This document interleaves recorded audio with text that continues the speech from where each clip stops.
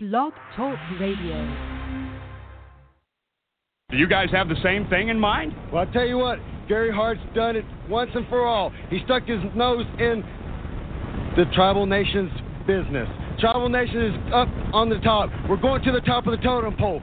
But Gary Hart, tell you what, you have that pretty hair. It's going to come plumb off. Bring any team you want. Bring any team you want. Any combination. Gary Hart, we're coming after your scalp. Now, let's go. Do you know why? I'm going to show you the body that women love and the men love to fear. It's just that simple. Take a look at that. How's that look, huh? You don't think there's a man out there? Look at it. I know. Hey, it don't take much for you to please you. Last time I was in San Francisco, I went downtown looking for a woman. You know what I mean? I wanted a woman. I couldn't find no woman. I found a lot of men that look like women. Now, you, Hulk Hogan, you belong in San Francisco. What's wrong with you, Gene? And after it's all said and done, you're going to be taking splinters out of your fat asses all night long because you got some fat asses. The only chance you have no chance, but you had a chance, is you can run lickety-split. Because you can't run because you got some fat asses. You know, the warrior has a lot of bad habits, but only ones that help me survive. Don't deprive yourself of the full power. Be a survivor, don't smoke. Folks, there's Jumpin' Jeff Farmer. Jeff, a while back, what a match you had with Motley. Yep. I guess what we're trying to say is whether you're a fat, out-of-shape truck driver, whether you're a skinny geek pushing a taxi cab, whether you're a doctor or lawyer that doesn't have half the money we have, this is the way life is. If Ole wants to slap Road Warrior Hawk, he'll do it. If Tully wants to spit on Road Warrior Animal, he'll do it. If Iron wants to take Dusty Rhodes, do all that, he'll do it. And Nikita, if I want you, all three of them, to hold you, I'm going to slap you, I'm going to spit on you, I'm going to kick you, and I'm going to go. Woo! This is WrestleCast Radio with your hosts, Ryan Cook. He's walking up the ramp with Sami Zayn, and it's saying, now qualified for Money in the Bank, and they're advertising that. They cut to a small graphic showing Sami Zayn on one side, and on the other side, and the center of it says, Sami Zayn tells all with Bobby Lashley's sister. And Alex Mello. Hiromu Takahashi versus everybody. I thought I was going to have to give him a eulogy after the intense main event on night 2 of Battle of the Super Juniors. But boy, howdy, did that match live up not only to my expectations, but I'm hoping yours as well. Ladies and gentlemen, welcome episode 84. We're running through a little technical difficulties here right now, door slamming and whatnot. But it's we're rocking and rolling. We're gonna make the best we can out of this. Alex is just getting in here with us shortly, so got a fun show. Got 4 different nights of the G1 to talk about, 8, 9, 10, and 11 here as we're getting to that home stretch. We passed the halfway point. Pretty excited for that. Also, we got to talk Raw and SmackDown from last week. Monday Night Raw was a abysmal quality wrestling show. I'm curious when Alex gets on what his takes were on the show, but I mean did they start slow. Kind of ramped up near the end, but once again, a lot of the same continues to happen with this company, and I just don't know why. But that's neither here nor there. We'll get into that. Also, SmackDown. SmackDown was a little funner. Had a nice little opening match as well. So I mean, it's been a decent week of wrestling. Dragon Gate Kobe World 2018 show dropped, and they took it off the Dragon Gate Network before I could watch it. I was really excited to talk about that.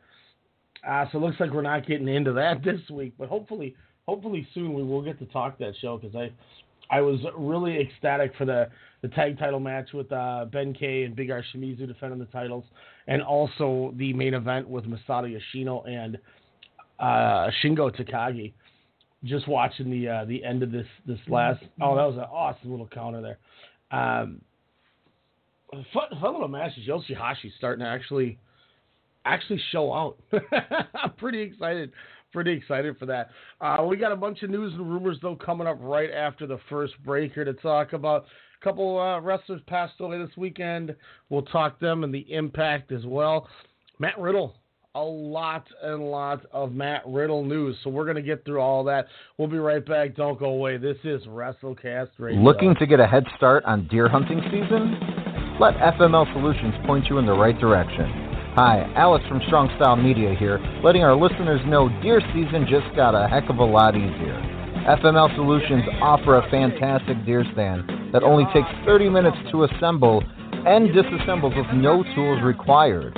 The best part, though, is its ingenious design allows it to double as a cart to haul your trophy back to the truck. FML Solutions is a made-in-the-USA product manufactured right here in Minnesota. Check out FML Solutions on Facebook by searching FML Solutions INC and visit FMLSolutionsInc.com to learn more about this innovative deer stand. When you send a message, your name will identify you to the other caller. Record your name after the tone. Hey yo, it's WrestleCast Radio. You need to record a new greeting. Record after the tone. Hit any key when you're done. Ryan Cook and Jordan Jiskra give you the best in sports of the week with real MVPs, spit takes, big news, and obviously those rumors. Strong Style Media is available on iTunes, Stitcher, iHeartRadio, blogtalkradio.com. That means anywhere. You're connected. Say hi. You a fan of hot takes that make you say this?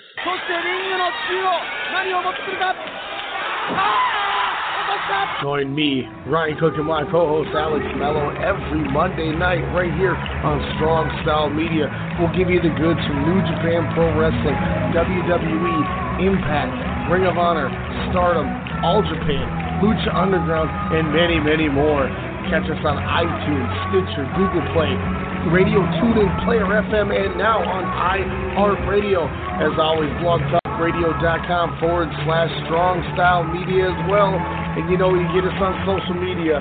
Hit us up. We got to get back to the ring. It's time for the man.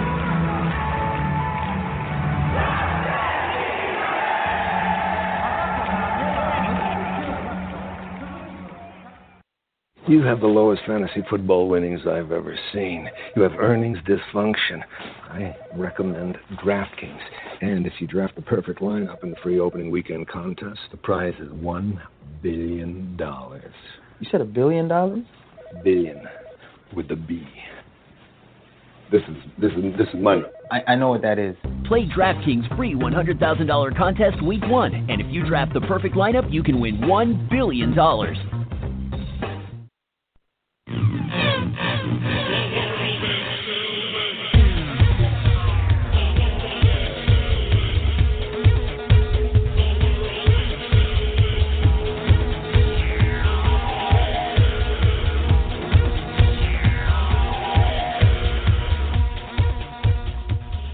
WrestleCast Radio back at you. The world is Sylvain, ladies and gentlemen. If you guys remember Sylvain Grenier and his exquisite, I don't even know what the hell he was giving. He was like a European model, I think is what he was doing. And the world was Sylvain. I don't know how to really classify as to what that means or what it should mean. Other than the world is Sylvain. I'm excited to go over these G1 results because we're really getting to that thick of things, the nitty gritty, if you will, of who's in, who's out. We already have somebody mathematically eliminated as of night 10. Usually everybody's kind of in it until the last couple shows, but now that I think about it, there's actually 2 people mathematically eliminated already on a Block B. And essentially 3 because there's no way that the table is going to break for them where everybody I'll even look at it right now just for my own well-being because I don't think it's possible. This guy would need all these guys to lose, and that's not going to happen. There's not enough people that can lose. Like all these people already had matches. So, we're already 3 down here inside of that block. That's crazy to think about. It's as crazy as Balloon Okada. Still don't get it. Still have no idea what the hell he's doing. But I did like the way he trolled Yoshihashi. We'll get into that third fall when we talk the G1.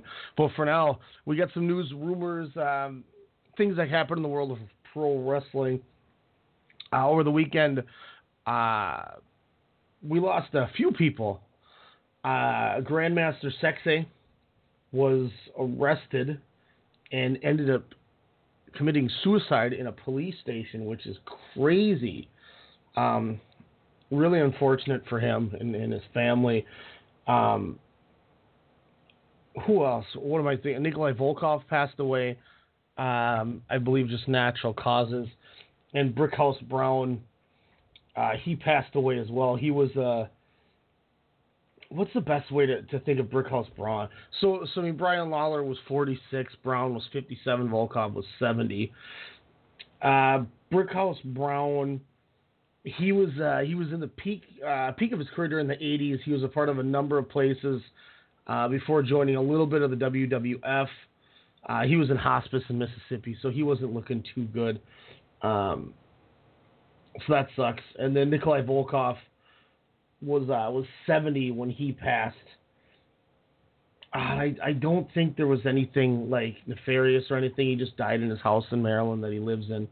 WWE said described Volkov as one of the greatest villains sports entertainment had ever seen.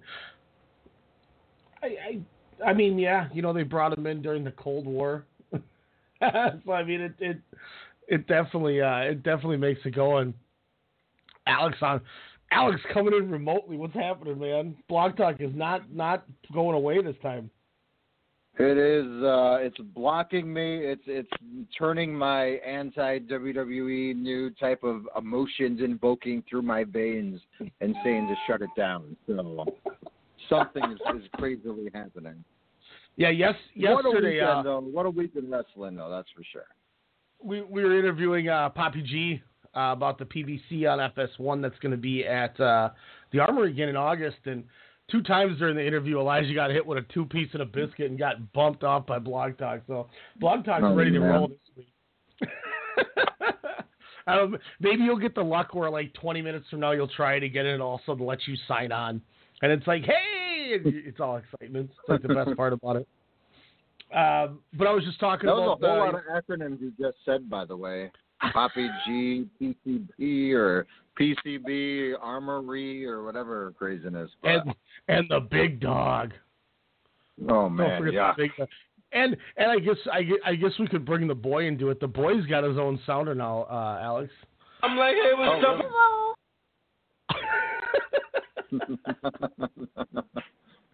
Sydney's hitting it big time. Yeah. Just like a lot of wrestlers in the G1 Climax this past weekend. So I started off the news here, obviously, Brickhouse Brown, Nikolai Volkov, and Grandmaster Sexay. I kind of said my piece, but you came in at the right time here. Sound off anything you want to talk about with the 3. I mean, Nikolai Volkov, I such respect, admiration for. He was the heel of my childhood. Heck, he was even the upstart story, if you will, of my childhood when $1 Million Man Ted DiBiase in the mid-'90s and kind of took him when he was poor and living on the streets. I don't know if you remember those old vignettes and stuff. And then, brought back Nikolai Volkov and would make him do the most insane things with the audience or whatnot. You just felt so bad for him. I don't even know if he ever got his comeuppance or whatnot, or just if he ever got his just dues. But I do remember that. But just with the awesomeness of the network, watching some of the old matches on there with Nikolai Volkov and him and Sheik, just some great stuff there. And always heard he was the nicest guy who had interesting sleepwear on the road. Brian Christopher, it's an unfortunate, circumstance, of what kind of happened to him. It's horrific. Of course, he has a legacy of, Too Cool, with him and Scotty Too Hotty and of course with Rikishi, getting that team over because people forget they were tag champions and they were selling lots and lots of tickets and merch. They were one of the hottest teams, for that time, right place, right time, that's for sure. And yes, I not because of Too Cool, but I definitely mess with the goggles over the head for no reason. So definitely respect out to that.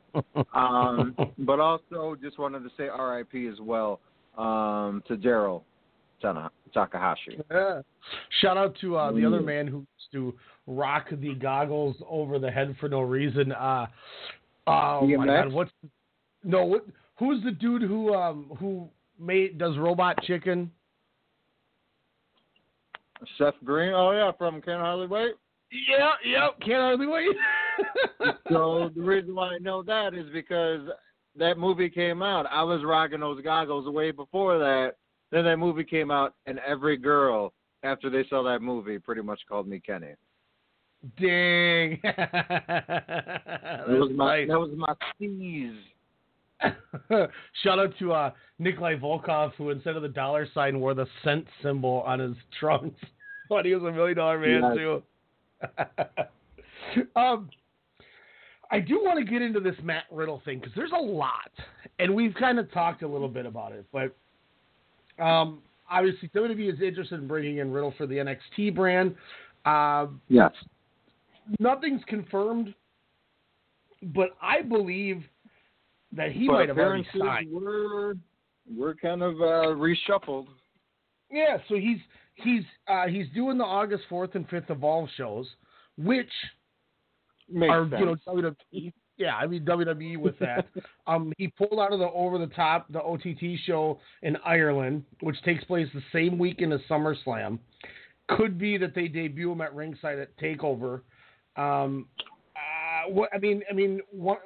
other Wouldn't thing it be too cool that if they showed him not ringside, but in a suite, and you just see smoke coming out of the cracks of the suite, and it just goes Matt Riddle.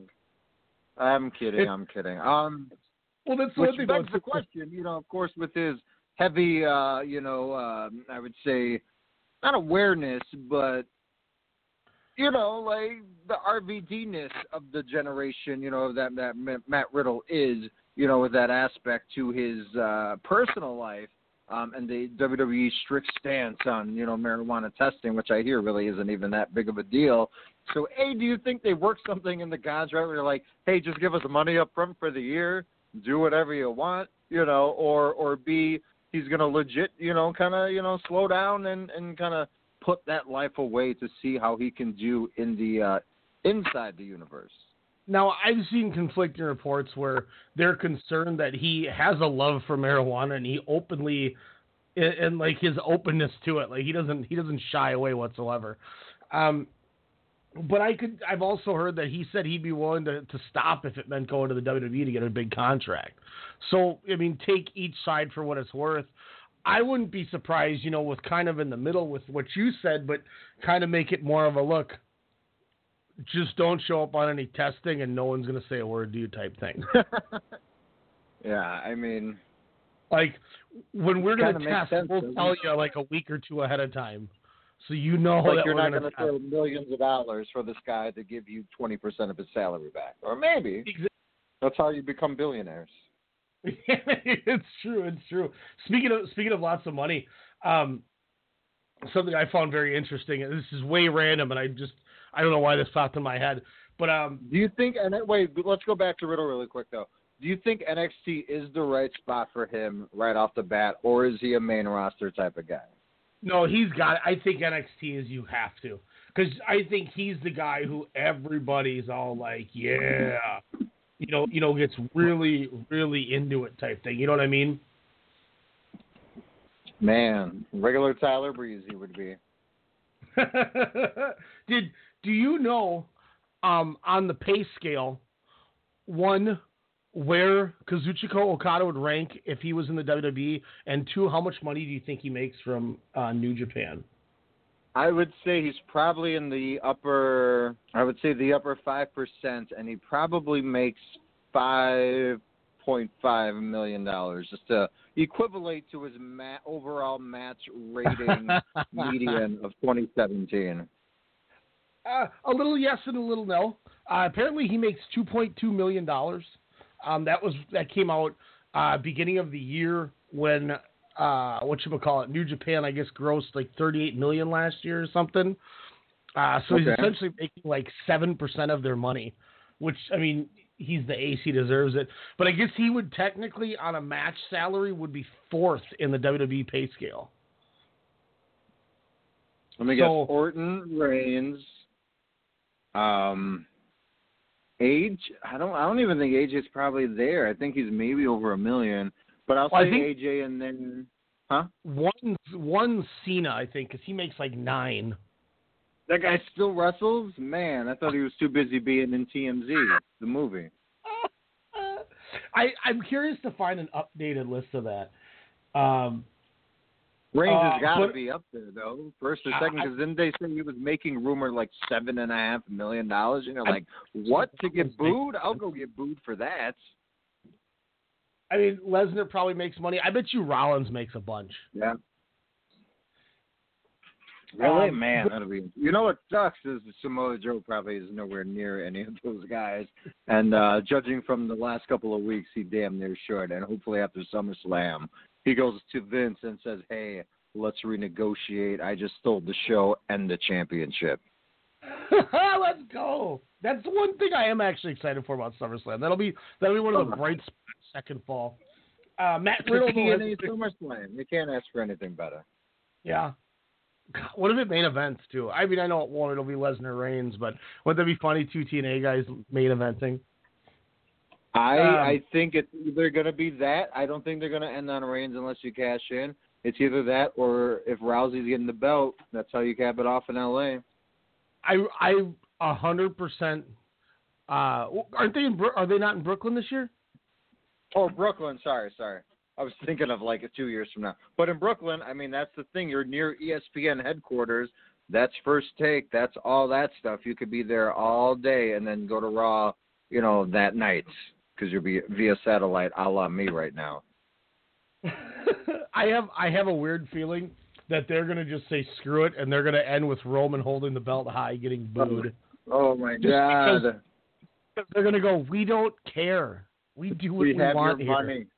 We have billions with a B. They're like a Star Wars franchise now, just through network television. It's like Michael Cole said, but he's the big dog, and he has the biggest reason of them all. No! Like, that's a play on because of, when Seth Rollins accidentally called him the big dong. I mean, is that why they're doing this? That's a rib, right, when they keep emphasizing the big dog with him? No, because remember how much they used to. Remember what did they always call Dean Ambrose? Every waking minute, the lunatic fringe. But the big dog sounds so lazy comparable to lunatic fringe. That's awesome. I bet you 70% of the WWE universe had to look up both of those words. If Bobby Lashley won at Extreme Rules, does that mean he's the bigger dog? Yes. Yes, it would. You know what's crazy? Samoa Joe faced Bobby Lashley like almost 10 years ago. when he was the boss and he had Crystal Marshall, his wife, with him in TNA. Crystal Marshall. Yeah, Blog Talk is severely being a firing squad, if you will. A couple of Richards. I updated my computer just now as well, and nothing. Thanks, Blog Talk. Matt Riddle is officially pulled out of the Bola. Trevor Lee is taking his place. Somebody said he pulled out because he signed. So it'll be interesting to see if Matt Riddle shows up. Maybe he did sign. Maybe for other reasons, but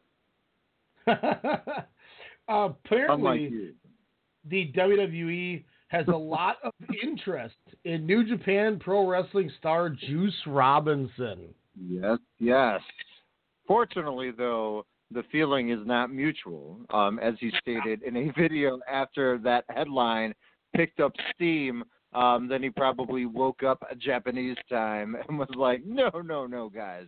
And then flamboyanted himself out of the room, which was a pretty cool video. But, I mean, don't you think that they were going to bring him on just to bury him? I think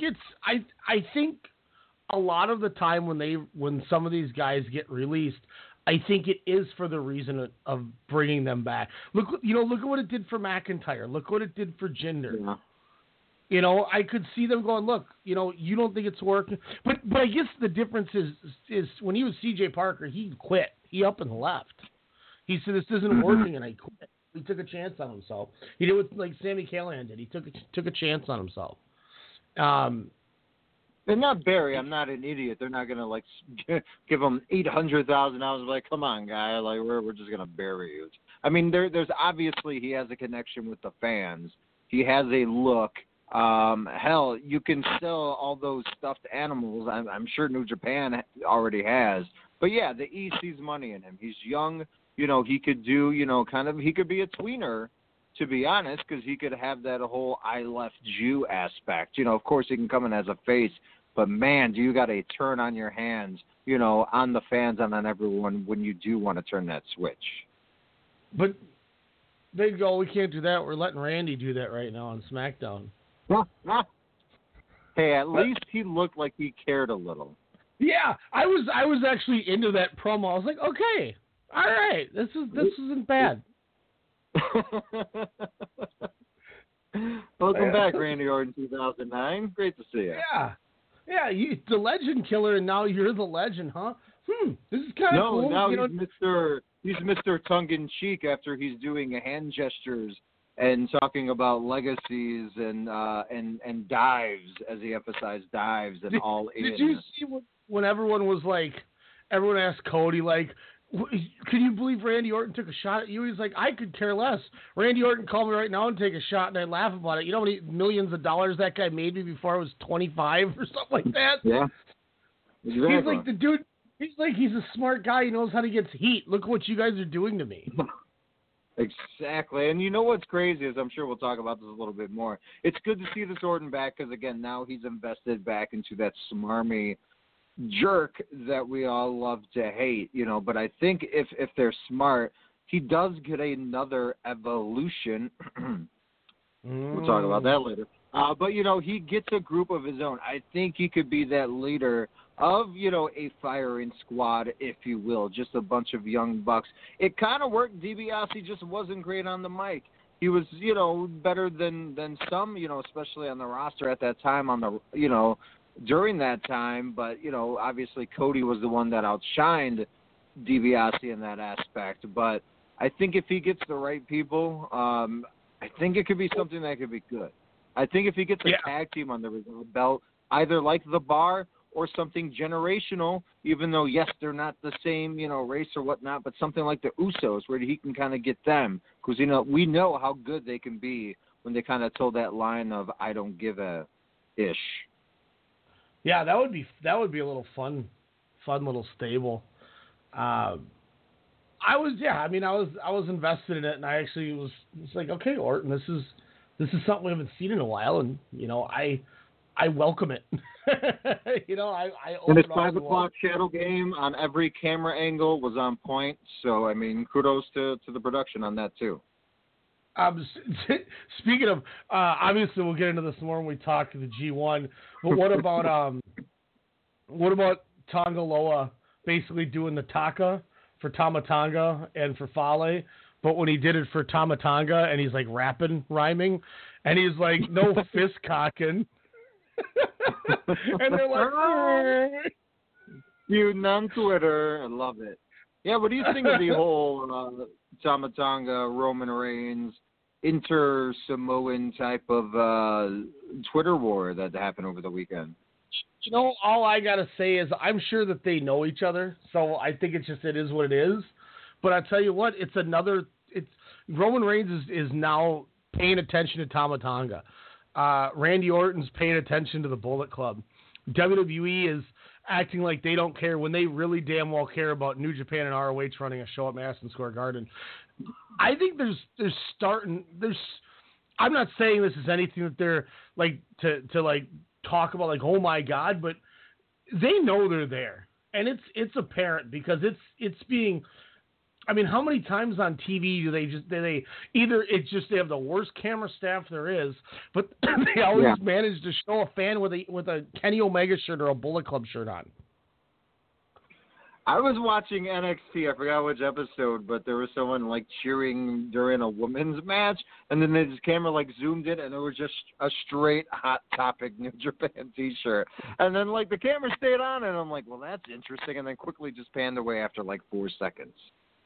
So either they're trying to play it off like they don't care, or I mean, whatever you want to say, but I don't know. I think that's what's funny about it is, and I love that Roman Reigns got all like, whatever, man, here's your 15 minutes of fame. And Tama Tonga doesn't care. He's dropping every word in the book at him, which I think is hilarious.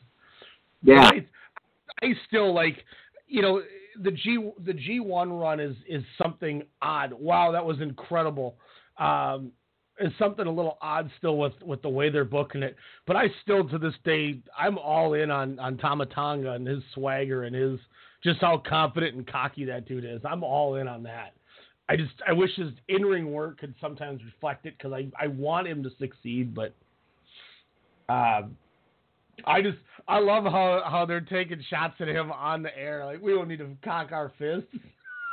Yeah. Oh my gosh. Yeah, that was pretty great. I mean, it was kind of nice to kind of see that, a little promotional beef there. So like you said, their eyes and ears are open. Tickets going on sale for that dual show at the Garden during Mania weekend, in just under 9 days here. So, yeah, it's a damn good time to be a wrestling fan.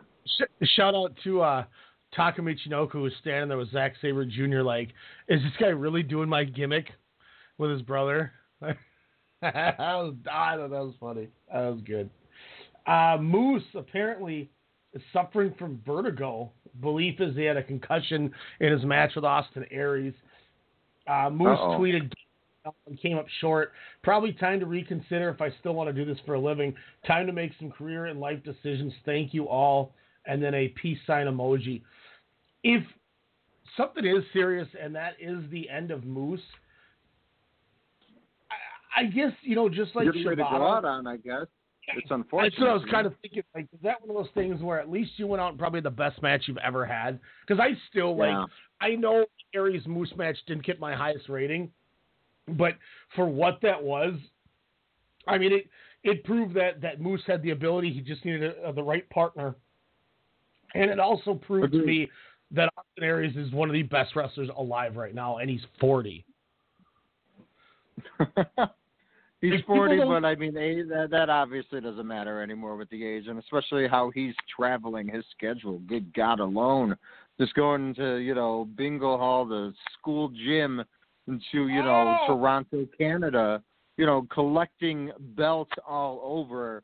It's, like you said, he's one of the best. So I was excited to see him at ROH back in May when I saw that he was scheduled to be there. I was like, oh, that's my number 2. I've always wanted to see a double, and I was so happy I did. And if I had Pop TV near me, I would probably be watching the TNA on a little bit more basis. I popped when he won the title 7 years ago. I was like, it's just due, that's for sure. So just something for him to hang his hat on, if you will. God, it's nice seeing Okada back on the dope match train after what I just watched these last few shows here. It's nice to see him and his red hair finally red. It's fully dyed now. At 8 o'clock tonight, I went, oh bleep, I forgot there was a show last night. So I'm trying to watch it while Sydney's going ham, and I'm feeding him, and then I get him to sleep, and I got all the way. I just finished Okada Elgin, and I had to start that when the show went on the air. Usually I have it done, but I was like, oh my God, I failed. I got to get this watched. Otherwise, I'm going to be like, ooh. So that would have been the pot kettle black. Last 2 things that I have, and then I'll see, check if there's anything that you got going. Obviously, with this all-women's event, there's talks that they still... You mean TNA Knockouts one night only? There's still talk of doing a women's tag team championship division. tournament could happen. You think this is something they should do? Because I think, I mean, we kind of talked about this, but you think it's going to happen? Yeah. Now, is it going to be, a tag division per show, or is it something where you can kind of go, show to show like they used to have, with the Universal Champion? They could show up on SmackDown or Raw. I think for now you kind of do it as an interpromotional until it kind of builds a little bit more. But yes, I think, this can help, I hate the term enhanced talent, but, kind of get a little bit more people over. It's something where you could have a Dana Brooke, in a B team like scenario. Granted, that would never happen, but it's just something that I think it's relevant. It can make all the women then vie for another championship. I think any type of secondary belt is needed in that division with how strong it is at the moment and for the foreseeable future. Yeah. I hope it happens. I'm excited. I'm excited for it. I don't know. You sound a little hesitant there, Ryan.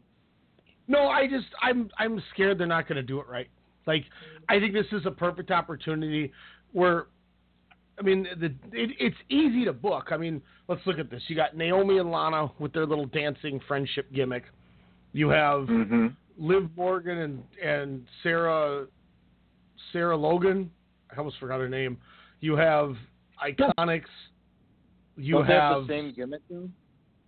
Probably. You have Sonya Deville, Mandy Rose. You got Sasha and Bayley. Who else am I forgetting? You could do Natty and Nia. You could do Bliss and Mickey. And if you really want, you could do Charlotte and Becky or something like that. Like you have like a perfect 8 teams to do this too. And then the Iconics, who's actually a team. Yep. So I don't know. We'll see what happens. Last thing though, I do have NXT tandems. Do you think if they have this tournament, do you bring up at least one, if not 2 NXT teams? I think you got to bring up, what do they call Nick Newell? Tegan Knox, I think they're calling her. I think you got to do her and Dakota Kai, the kicking machines. They're called. God, what is their name? They're called like the kicking machines or something like that because they just beat the hell out of people. I'll Google it during the break. I'll do it right now. But I think that's a team you could definitely bring up. I don't know. I mean, do you do something with like Jessamine Duke and Marina Shafir if they can get ready quick enough? I was about to say, if they get ready that quick. Wow. That'd be interesting. Who just debuted over the weekend? Marina Shafir. She was the 4th one because Jessamine Duke signed a little bit after Baszler. Marina Shafir was the last to come on. She, I think she was still doing MMA. She's actually the wife of Roderick Strong too, which is ironic. Of all what? You mean ironic? That's funny. That's funny. You know what else is ironic? I know you don't like him. I know general wrestling population is kind of iffy on him.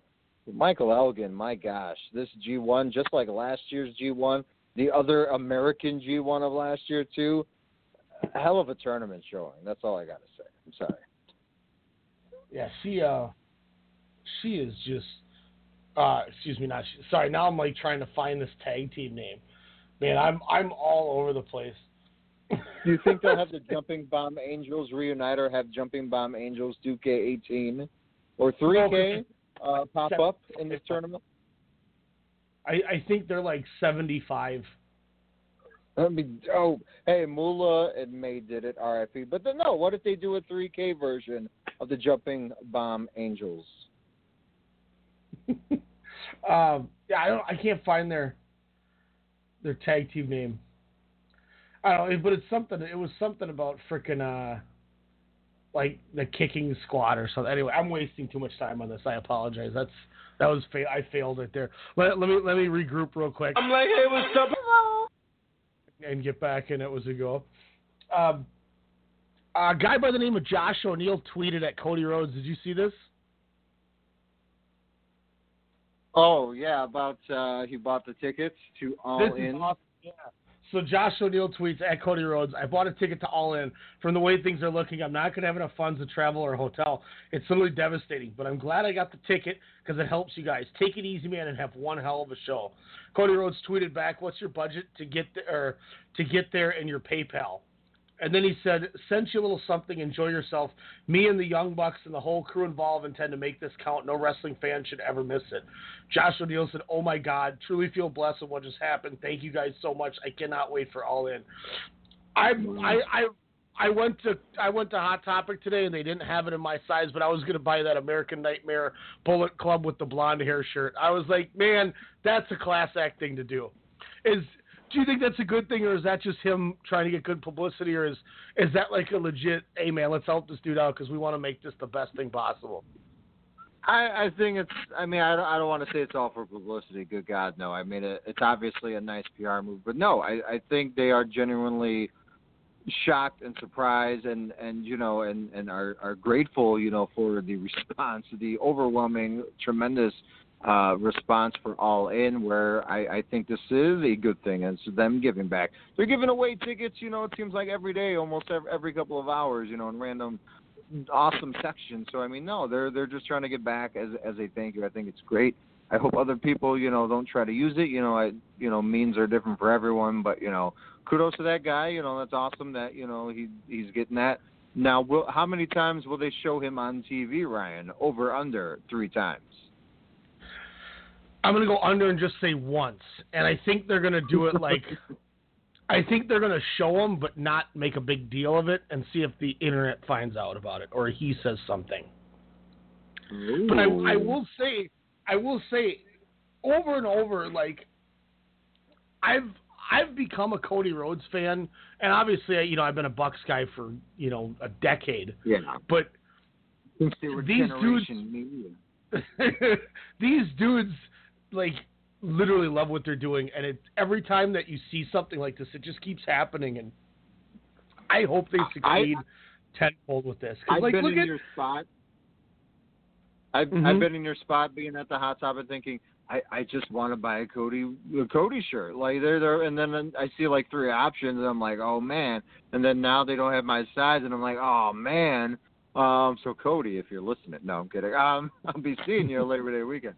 But no, I've wondered that, you know, where I'd say a year ago, I was not a fan. I was just like, oh, you know, because to me, he just hadn't figured it out yet. Where obviously over the last, 10 months, I'm, you know, on the train. The last 2 Wrestle Kingdoms, we went, man, we became a Juice Robinson fan because of the match with Cody, because of what Juice did. And then this year we're like, God, what a punishment for Kota Ibushi because he doesn't have a contract, was my thought. And they had a hell of a match. And I went, wow, that was the best Cody Rhodes match I've ever seen, you know. And then it just keeps going. You know, when success follows. I mean, look at Matt Jackson. He just published a children's book. Yeah. I mean, like, success follows, and I think the best part about this is, like, this makes me personally go, man, these dudes put in the work and put in the effort, and look what happens. Like, I think that, like, every day now with my shoot job, with how quick I've succeeded in there, and, you know, with Strong Style Media and where we're at, I'm like, you know what? If we're doing, you know, we got to be all in with everything like this too, and these dudes are the proof in the pudding that it works. And, you know, not to turn this into some, like, thing, but it's inspiring. And I'm like, God, man, we could do this too. And these dudes just keep doing it. They just keep doing it. Now, God, 1,000-seat venue in 29 minutes and 35 seconds. That just still blows my mind. Hey, thanks for the WrestleCast Radio will be there as well as at StarCast. We're going to be there on Friday doing a show. Which, by the way, do you think that guy, his one appearance, like you're saying, is one-off? Do you think he will either be shown during the Hangman Page Joey Janela match or the newly mentioned 6-man tag with pretty much the Golden Elite stands Kenny, meaning the Young Bucks and Kota Ibushi taking on the team of Bandito, Phoenix, and Rey Mysterio Jr.? Here's the kicker, too, where I think you're going to lose your mind, is when we watch this, you're going to go, all right, I know this stuff. And then you're going to go, who the hell is this Bandito guy as he's doing 18 things you've never seen before? Like, you started to say Phoenix. Oh, God, and Phoenix is going to do – every time Phoenix and the Young Bucks touch, it's 5 stars. Like, it's like Okada and Kenny. You're like, it just happens. But now, here's what – when I saw this match introduced earlier today, I'm not going to lie. At first I was like, you're wasting Kota Ibushi and the Young Bucks on that. And then I looked at it again, and I was like, Bandito, I'm sure he's probably going to be good. Rey Mysterio wouldn't team with anyone douchey. And then, wow, Phoenix against those three? Yeah, sign me up.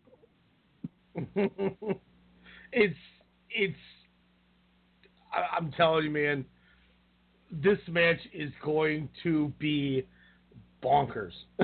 Like, this match is going to be bonkers. It is.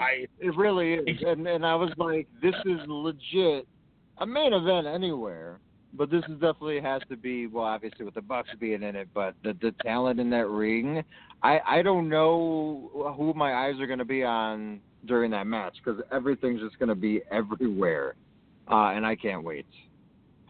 There's a crazy. I'm on YouTube. I was going to send you the Bandito Ray Horace from All Star Weekend highlights. Ray Horace, for those of you who don't know, is Dragon Azteca Jr. from Lucha Underground. But he wrestles Ray Horace everywhere else. But there's a match got posted 4 years ago. It's Dan Moff, who was with Chris Daniels in the Prophecy, and Sami Callihan taking on Adam Cole and Bandito Jr. So I thought that was pretty interesting. But I'm going to copy this link and send it to you so you can watch this during break here. But I'm excited for it. Did you see the buzz of what everybody's hoping the next match they announce is? No, what's that? Obviously, if you put the Bucks and Kota Ibushi in there with the Luchas, why not give us Pentagon Jr. and Kenny Omega? Oh, wow. That can't happen. How fun would that can't happen. That would kick ass because their styles are so different. Yes. Like, how do you do that match? I'm not even going to think about it. I'm just going to go and watch and just scream Cero Miedo all the time. Like, it's got to be, like, the biggest no DQ match, like, ever known to man. If they incorporate Plunder in, I'm in. I'm all in. The only other thing, the last thing that I have was screw you, WWE, for posting the Madison Rain thing. When she got thrown in the coffin and squashed by Su Yung, I got tipped off over the weekend that it was probably due to the reason that she's going to be in the Mae Young Classic. And I said, dope, I'm going to drop that fresh knowledge on everyone's ass on WrestleCast. And then WWE did it this morning. Jerks. Hopefully she does better than Marty Bell did last year. Any missions or anything that came out over the last week that you wanted to get into? Oh, we didn't. Well, I guess we could we'll tie it into the next segment otherwise, because there's one thing that involves NXT. Keith Lee, but we can talk about that when we talk WWE next, because I do want to talk NXT. But was there any other tidbits that you wanted to talk about, or you want to move inside the universe after this and go to break? I think we need to move inside the universe. I need to watch this Bandito versus Steve Payne match because it just sounds intense. My God, I flipped it around there 9 times. WrestleCast Radio. Most people would consider this illegal. What was mere vision suddenly became a reality. When you put a bunch of entities together and you bundle into one giant conglomerate, baby, you get Strong Style Media. My name is Ryan Cook. I'm the chairman of our company, and I'm here to tell you that each and every week, Sunday through Thursday night, we give you the best in radio. For boxing needs, Standing 8 Count Radio. For pro wrestling, we got WrestleCast. We got your sports knowledge covered with Sportscast. You like movies? The pop culturists are where it's at. And for all your local hip-hop, Soda Sound Radio. Make sure to subscribe, like, comment, rate, share, follow everything you got. iTunes, Stitcher, Google Play, Radio Tune, and that more. We are Strong Style. Just respect my conglomerate. Just respect my conglomerate. Just respect my conglomerate. Just respect my conglomerate.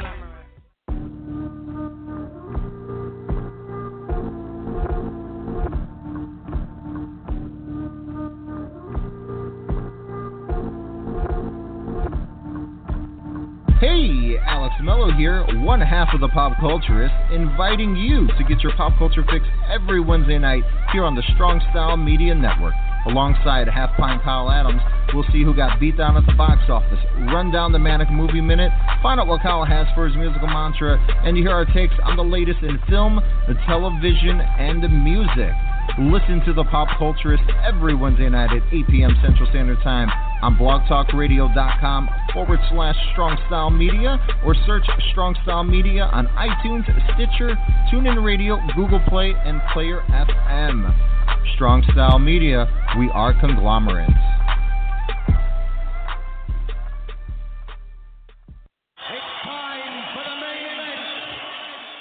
Greetings and salutations, fight fans. It's your boy E-Dub, one half of Standing 8-Count Radio.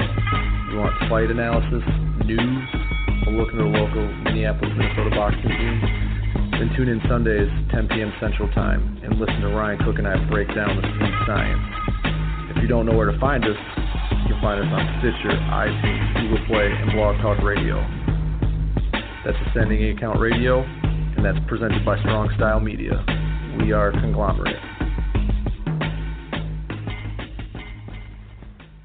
I'm here to show the world. I'm here to show the world.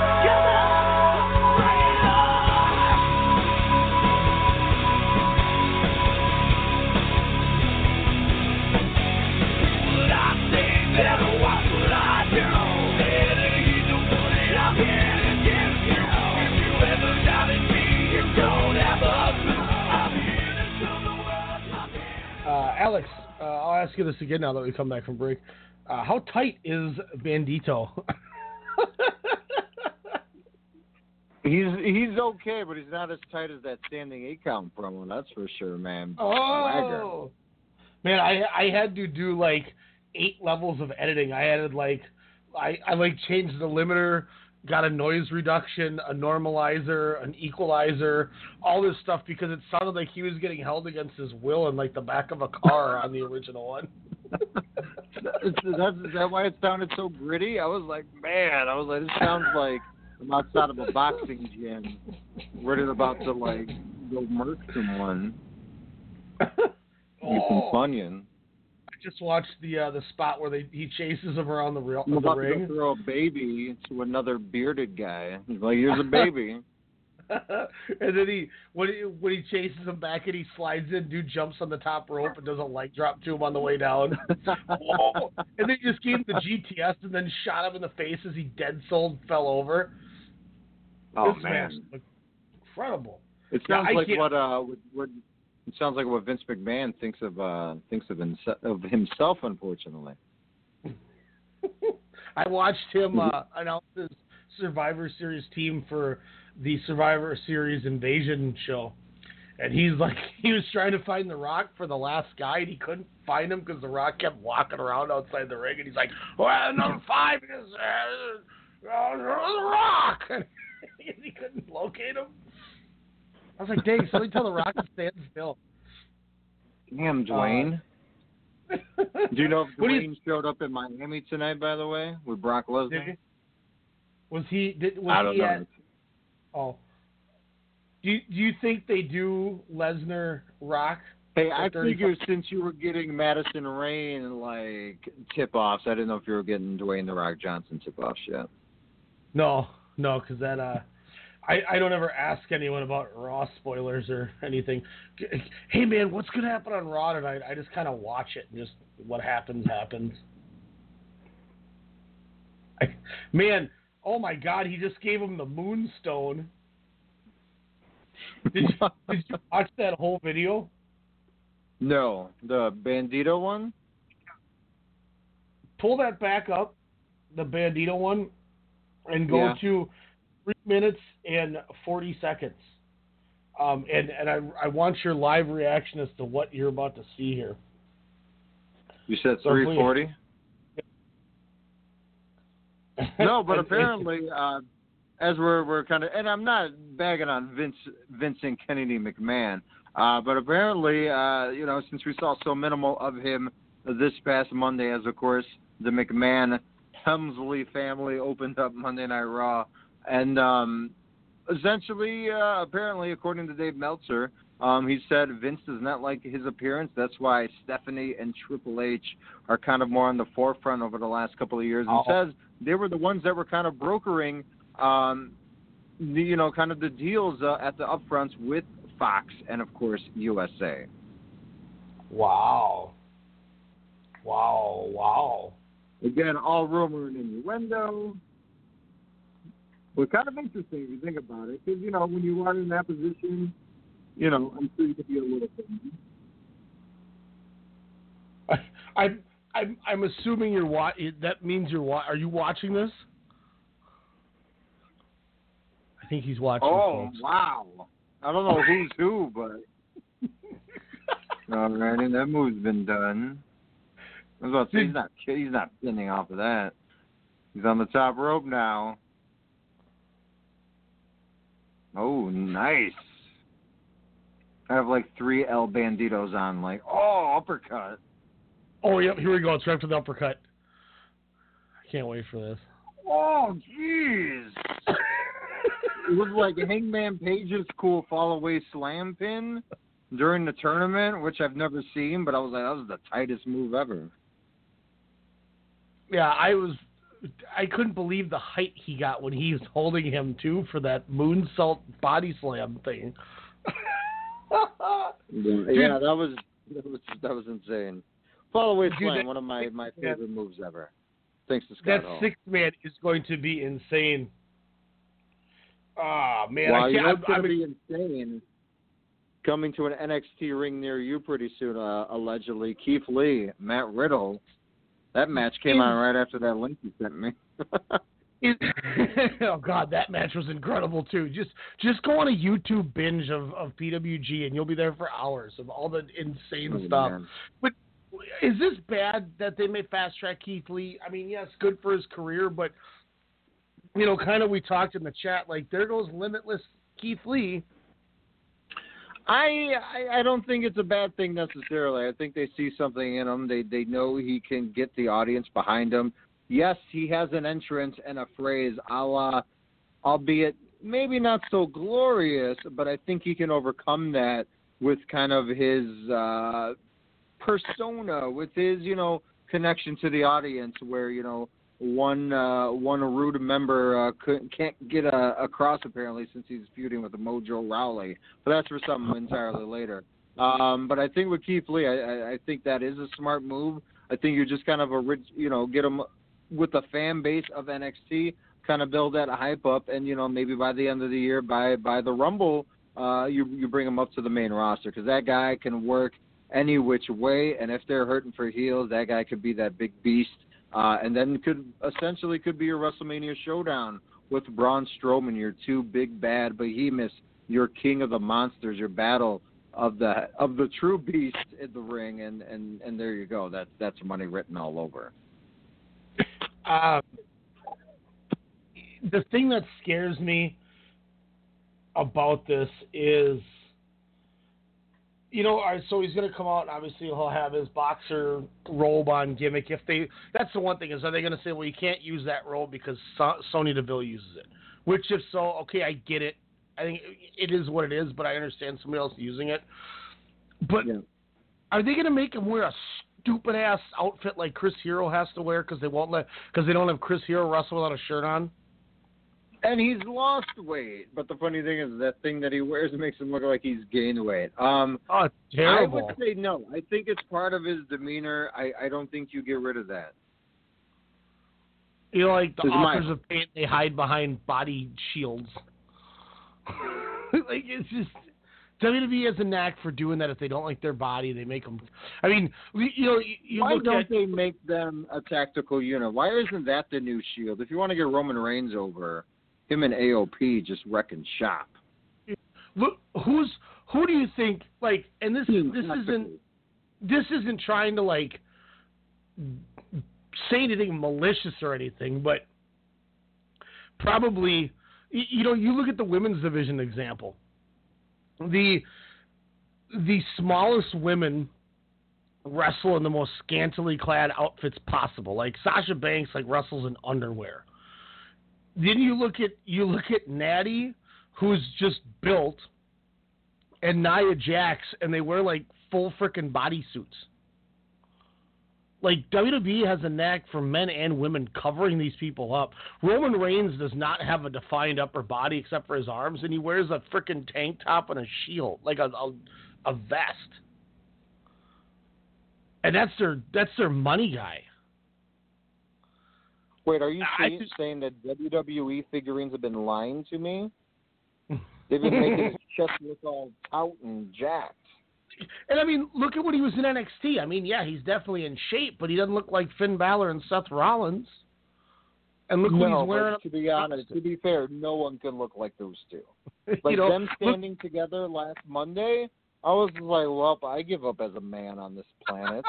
Look at even Dean Ambrose, who doesn't have, he just has a normal body. He wrestles in a tank top. Like, all these dudes that aren't, like, chiseled, and the women, too, they put him in the... To be fair, he's more chiseled than Jon Moxley was. That's for sure. Oh, God, yeah. But even in NXT, he wore trunks and no shirt. Oh, did he? Yeah, I can't picture that at all. It's weird, like, they make, they have Carl Anderson wearing tights. I don't think, a part of me thinks maybe he just decided he wanted to do tights instead of trunks, but maybe they went, your legs aren't big enough for trunks. You got to wear tights. Do you honestly think, though, that if they put a shirt over him, that'll ruin him? I mean, that's not a legitimate concern. No, but I think it's just, like, when you look at Chris Hero, like, I can't take him seriously when he's wearing this butt-ugly 1980s San Diego Padres-looking jersey. Well, the theme song doesn't help either. He looks and he comes out like a Saturday morning cartoon. Yeah. And in a company where it's about the entertainment and the character, yeah, look does matter. And the way you make these guys, like Samoa Joe's like the one example to it all. Like look at Big Damo. It took him 19 years to make it there, though, and then they're like, oh, guess we got to get Samoa Joe finally. The second they brought kind of taking a seat. The second they brought up Sanity, Big Damo was wrestling in a T-shirt. Hey man, that's too much hair for mainstream, though. To be fair, look at for a while they had one of the Usos wearing a T-shirt. We got to sell that merch, man.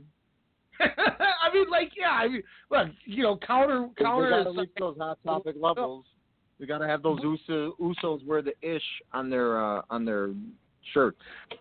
And I'll take all those reasons and I'll continue to fight them because it's just, then it must be just the biggest coincidence of all time then.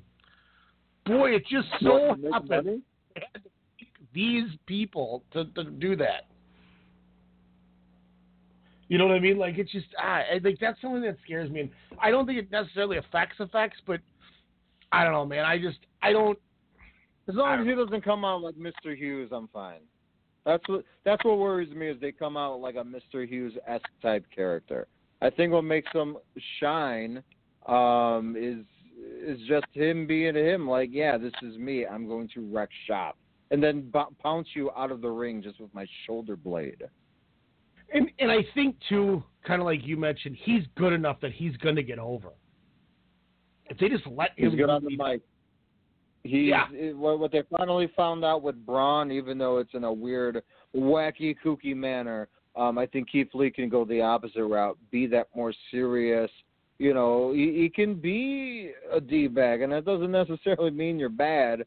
I mean, you can have that arrogance, if you will, and people could see it however which way they will. And I think that's where Keith Lee can kind of prosper a little bit more. With Braun Strowman, as we're, unfortunately aware of week in and week out lately, is kind of in at the moment. And that's the other thing. You know, you mentioned Braun. That's another guy. You know, that's another dude who's got a little shirt, by the way. And he's My wrestling in a. Or, yeah, and they still get him wrestling in a T-shirt. That guy's more jacked than Roman. I'm like, man, like, I saw one picture of him and Rockstar Spud or whatever gimmick, Drake Maverick. They were like fishing or something, and he was just like, I was like, good gosh. Good for you, man. Good for you on that Tinder profile. Man, he's just I don't know. He's the monster in the bank. Let's get him into anyway. I do want to talk one more thing about NXT, and I want to get your thoughts on this. And I kind of want to just bring this up because I was the guy who was an advocate of this guy a year or two before he even came into NXT. He was a dude that I thought was going to go the route of Marty Scurll and end up in New Japan, and he ends up in WWE instead. The former Tommy End, Aleister Black himself. He loses the title on NXT. And I tell you what, I didn't see why everyone liked the match so much. I mean, it wasn't bad, but like it didn't. Like I didn't go, oh my God, that was tremendous. It was not the Gargano matches, that's for sure. But I think what ruined it too was them spoiling it. You know what? A week or so out before it was aired. I think that kind of deflated it for me a little, but just kind of seeing Ciampa, the new NXT champion, just kind of, you know, with that approach of him, knowing him winning it, but also I was watching the match, Ryan, in a way of, wow, they really just don't know how to book Aleister Black as champion, and something just happened with that connection to the audience where it just falls flat now. Yes, he's talking a lot more, and to be honest, the stuff I've seen over the past couple of weeks leading up to this match, pretty good. I thought, wow, this is genuinely a takeover match for Brooklyn. This is money, and then for them to do it, you know, 3 weeks out, kind of a head scratcher, but obviously set up for a rematch or possibly where we're going the triple threat route. Gosh, is Vince finally watching that product? Let's hope not. But let's be real. That's where it's going to go in Brooklyn. But yes, I agree. I mean, it wasn't the barn burners that we've seen with, you know, Gargano and Almas or, you know, even Gargano and Ciampa, you know, in Chicago, which I thought was a hell of a match and a brutal ending. But I liked how Gargano, you know, it was him, the reason that he won the title. You know, I liked the breaking down of this character and his wife, you know, kind of pushing himself like, hey, I got my own thing to deal with. I'm going for the, you know, the NXT Women's Championship. I like how he's kind of in that lone spot at the moment after dealing a year of crap with Ciampa, hell, even when he was on the shelf, you know, striving to get that big win. So I think it's, you know, kind of playing onto something. And as we discussed, Black has been, we don't know if it's horribly booked or just what's going on, but just that character being the hottest thing, people saying, wow, match of the year with him and Velveteen Dream last fall, to, he's world champ, to, that was a match, to where are they going to go, to him dropping the belt. So that's the real question in all this. Where does he go? And I think he's main roster bound. I think he comes up after SummerSlam. I think they did the 3-way to give Ciampa a lengthier reign, and then at whatever they do for the Survivor Series takeover, the War Games, maybe that's when Gargano wins the title from Ciampa, or they wait till Mania. I don't know if they'll go that long. Or maybe they never give him the title. How about that? I mean, you could do that too. I mean, and it wouldn't be bad. But like, you look at this match. Black coming up, what? He's just the Gangrel of this generation. No, but I think the main roster, where it's more character driven, I think he succeeds better than where NXT, yes, the characters mean something, but it's all about the storylines, and he just never got the storyline going. So I think that's where the main roster, I don't think he's going to get No Way Jose on the main roster. You know what I mean? Like, I think he's going to succeed. but like, even you look at this match. No Way Jose. Do you build him strong right off the bat? Like, how do you book this guy? No, he goes undefeated for 2 months or whatever. Yeah, he comes in. Does he go quiet again? You don't have to have him talk. Just have him go out there and kick people's heads off. That's all you need. But like, where I was going was on this match with Ciampa and Aleister Black, the focus of the match was Ciampa and Gargano. Black wasn't even the focus of his own match. He doesn't headline the pay-per-views.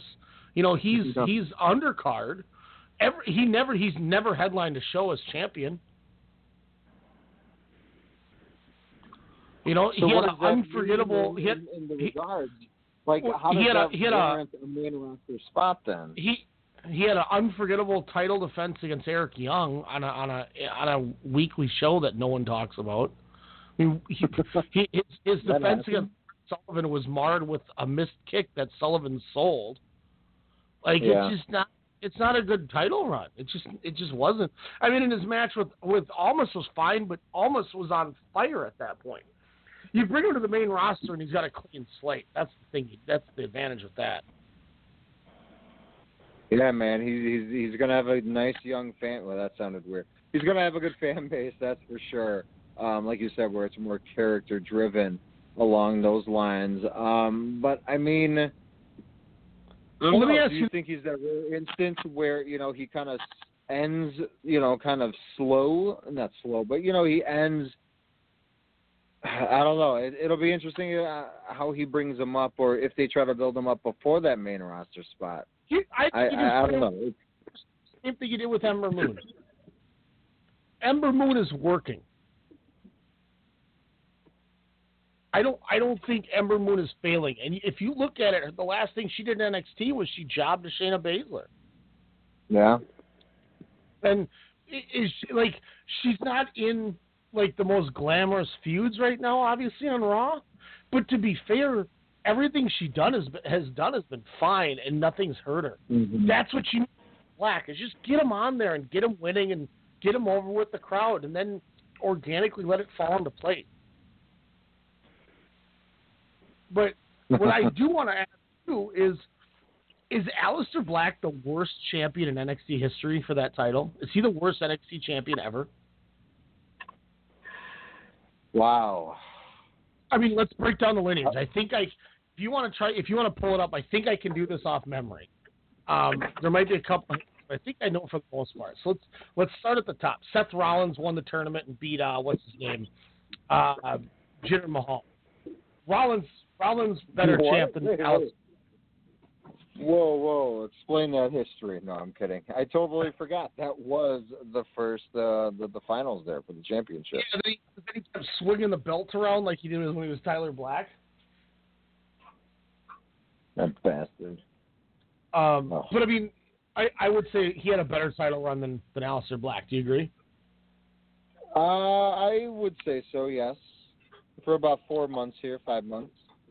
Bo Dallas definitely did. Bo Dallas, I think, had one of the best title runs in that company. He was so over.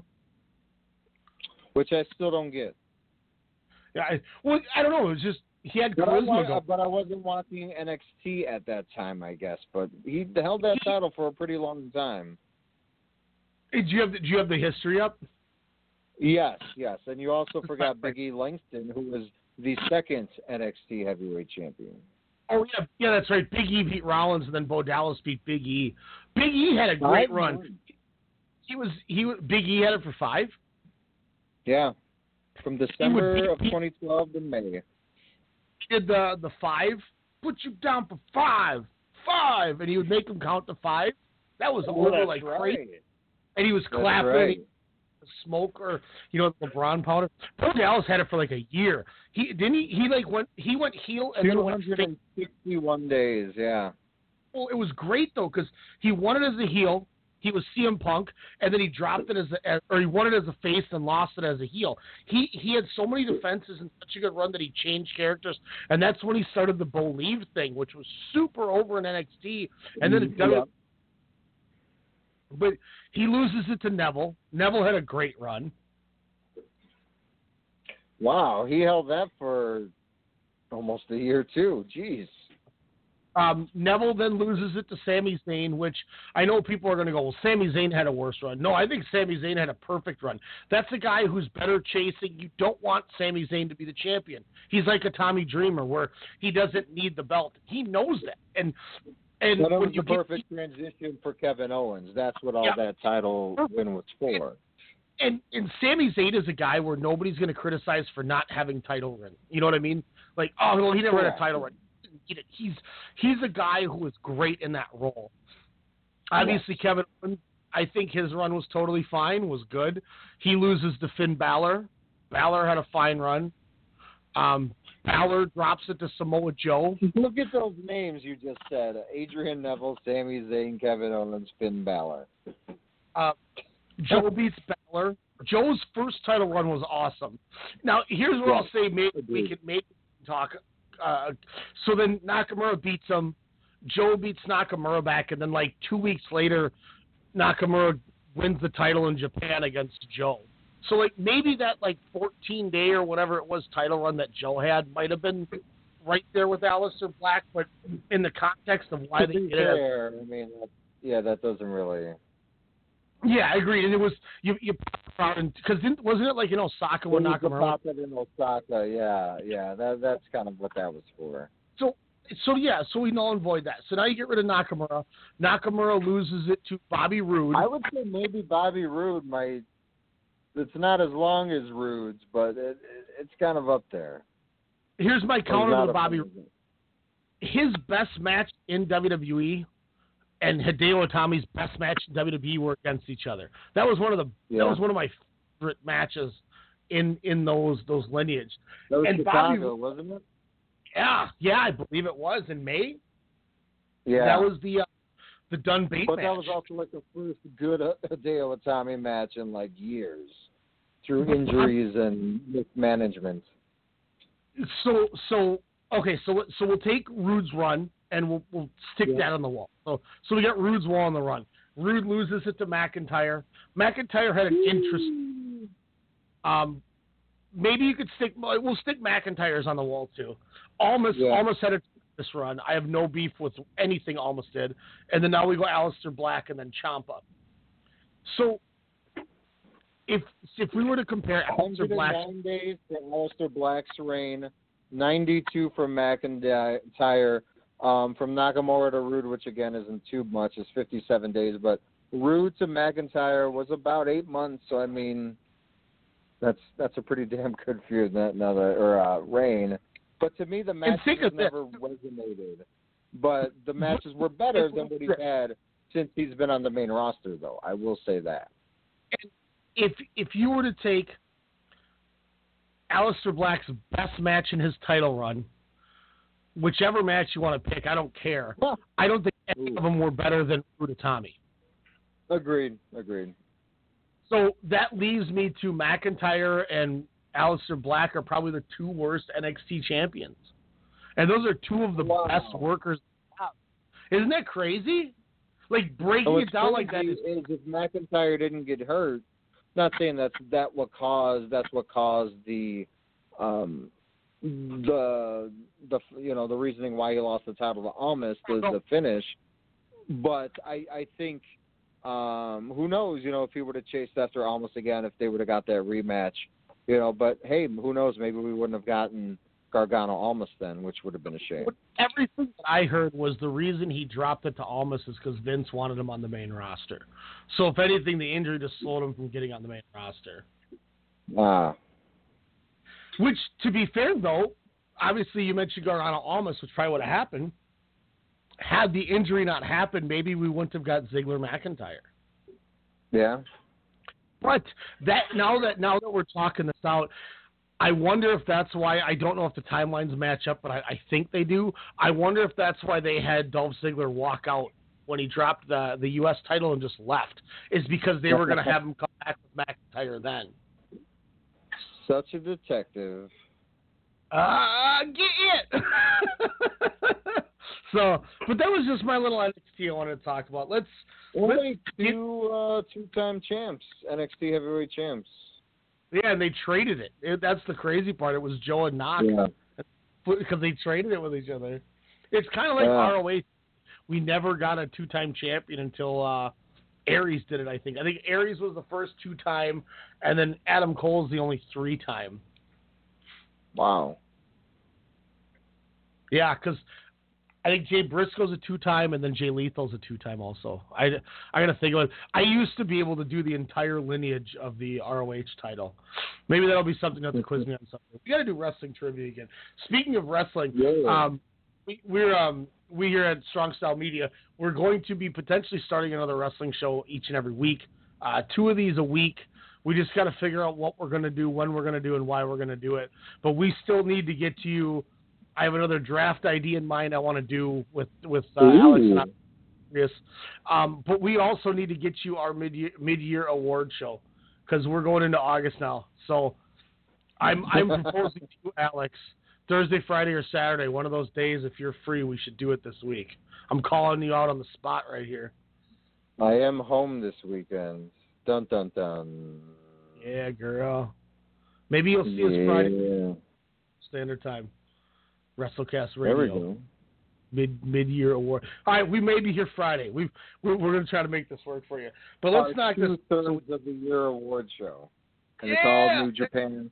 1 CML show, as well as 3 Slammiversaries, 1 ROH, and a G1 Long Beach special match that will live in our hearts forever.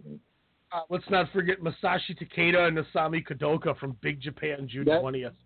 Yes, was that the light bulb match? I was just going to say the light bulb match. Japanese bulb match.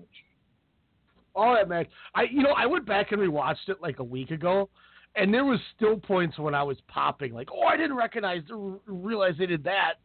God, that match was good. Like, that match gets better for me. Ishimori and Hiromu Takahashi is on your list? God, yeah, that's on my list. Sorry, Deathmatch. Dude, if you look at my awards, I have like 30 matches on my match of the year. I still need to dwindle it. I'm going to get it to 10 because we had 10 nominees last year. You need to show Sydney like 5-minute clips of each match and the best responses go on. I'm like, hey, what's up? That's how you know. That's how you know he's your son. Is when by the way, today, starts grading wrestling. When Foley and Makabe's match happened, and Makabe came out, "Fuck you!" and his middle fingers out. Sidney looks at me and goes, "Uh-oh, uh-oh." I was like, yeah, somebody's gonna die, buddy. Here comes Togi Makabe. Oh man, no, I thought he was talking about Bray Wyatt's career. Oh. Damn. Apparently Bray Wyatt had a match at a house show with Kevin Owens over the weekend. Ooh, that would be awesome. You remember we were teased that match like a year and a half ago. We're like, that's going to break records of wrestling Marx's hearts, and then it never happened. Oh. So let's knock out this universe crap so we can get to the G1. Okay. But Raw, we obviously kind of already talked about it. I want to get your opinion. Man. Evolution is a mystery. I was like, damn, I didn't even think about that. R.I.P. Lemmy. Do you think they're doing this the right way? Or when she said 50 superstars from now, then, and forever, because they obviously had to use that stupid-ass catchphrase in there. Like, it didn't even, grammatically make sense. 50 women from now, then, and forever. Like, that doesn't make sense. Like, proper English doesn't work. And then Michael Cole, the big dog, and the women of now, then, and forever. Like, now you got him saying it, and it's like a parrot. Buzzwords. Is this the right idea of having 50 women on the show? Does this mean, one, they already know the 50, obviously, that are going to be on it? And two, are they going to shoehorn in a battle royal and a six-way? And is it just kind of like, come on, guys? Oh, it's going to be multiple matches of 10-on-10. But the main event's going to be your classic 20-on-20. No, obviously a battle royal. It's just unfortunate that, I don't know. I'm intrigued on who they're going to get. If they're going to bring back, is Alundra Blaze going to be in it? I don't know what they're going to do. I'm intrigued. I like the idea of possibly a Mickie James and Trish Stratus match since she was like, hey, let's go again. I think that would be an intriguing matchup that people of our era, we remember that feud, that WrestleMania 22 moment, between them, and that was just such an interesting year that they had. So many twists and turns and smells or what have you. It was just amazing. So that would be awesome. But yeah, there's going to be a battle royal, but there's also going to be like a 10-on-10 match. The 10 of now versus the 10 of yesterday. Oh man, that's going to be. And if you're going to book Trish in a match, why not have her wrestle like Charlotte? Do you want her against Charlotte, or do you want her against like a Sasha? Yeah, look, okay. So, like, storyline reasons, Charlotte makes the most sense because of how well they built her. But you're right. Yeah. Like, we've grown to realize that Charlotte's she's not the best woman they got. She's Sasha. Charlotte actually, did you see the thing she said where she feels she's better as a heel than a face, and she wishes she could redo her first year in WWE because she felt that she was the weak link in all those Sasha matches. Yeah. Wow. I didn't hear that, but no, I mean that's I liked her honesty. It was a very interesting year, that's for sure. I mean, and she's improved obviously, dramatically, and she is good. I just think there's a lot of other stuff that's happening. I think, the fame and the admiration where she didn't get that, as she stated, that first year because, she wasn't on the top of her game, where, finally she became the queen, and it was just such a believable character. Where then on SmackDown, it's the total opposite, and she's blundered like Randy Orton's blunder when they're like, what do we do in this situation? I'm not like this, and they craft their character on how it should be, and they're just lost in a rut. But here's another match. Why not a Lita-Becky Lynch match? I'm not the biggest Lita fan, but I think the Lucha meets kind of a last kicker. I don't think she could wrestle. Could be good. Oh, she can't wrestle anymore? Yeah, I think she's got like neck problems like in the Edge. Rumble? No, she wasn't. Oh, she commentated. That's right. Yeah. But Damn, no, you're like that makes sense. Like I was gonna say Lita and Sasha. Sasha wasn't, or Lita wasn't. No, but that's I just think Sasha and Trish could be good, just due again to their conflicting styles. But I think Trish can like calm her down easier and quicker than some of her opponents over the last couple of years. You know what I would love to see for Sasha, where she's not like, if Sasha were Trish, I think she's got to carry Trish from Trish just not being in there as much as she used to be, obviously, and Sasha's very good. There's a reason that day one, like for me personally on NXT, she was the one I gravitated towards first because I saw she was the best wrestler. And usually, that those are the ones I gravitate to. That's why I'm one of the only big proprietors of Machine Gun Carl Anderson, is because he's one of the best workers they have. They just don't use him. That's why I love Gargano and Pete Dunne and guys like that. Sasha's that. She's the best. I put her on par with Asuka. I really think she's that good, and it just depends on the dance partner and how much she has to do things for.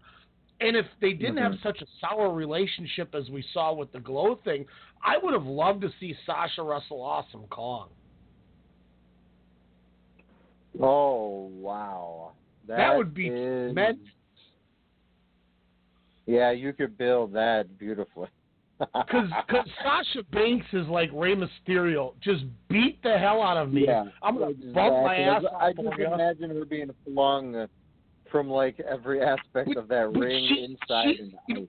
And let me paraphrase. Not Rey Mysterio. Let me say Shawn Michaels. She's somebody who is good working somebody bigger than her because she knows how to play to their strengths while still doing meaningful attacks that don't make the bigger. Like when she works Nia, she's not doing shit to Nia. Excuse me. She's not. Whatever. She's not doing shit to Nia that makes Nia look bad for selling it. She's doing attacks to Nia that still makes Nia look good for putting it over. Unlike when people put Braun to chinlock and he sells it.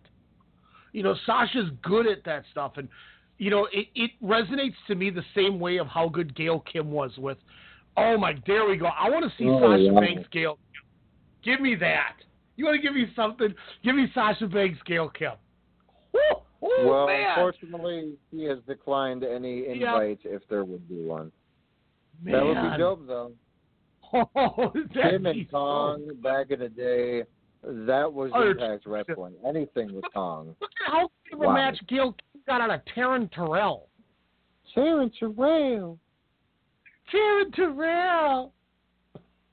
Who's the chick who beat up Drew McIntyre? Taryn Terrell. Oh, man. I still tell people about, like, dude, my buddy's got a story about this guy that used to play for the Bears. I still think that's the funniest thing ever, because that's like the biggest. Like, when I take that David Terrell story in a nutshell and I think about it, I go, there's no humanly way possible that something like that ever happened. That's how crazy it is. Therefore, I have to tell every human being, because I'm like, you're never, it happens. People get like, okay. And I'm like, that doesn't blow your mind that this happened? Like, that doesn't, no. God, you guys are idiots. And I just walk away.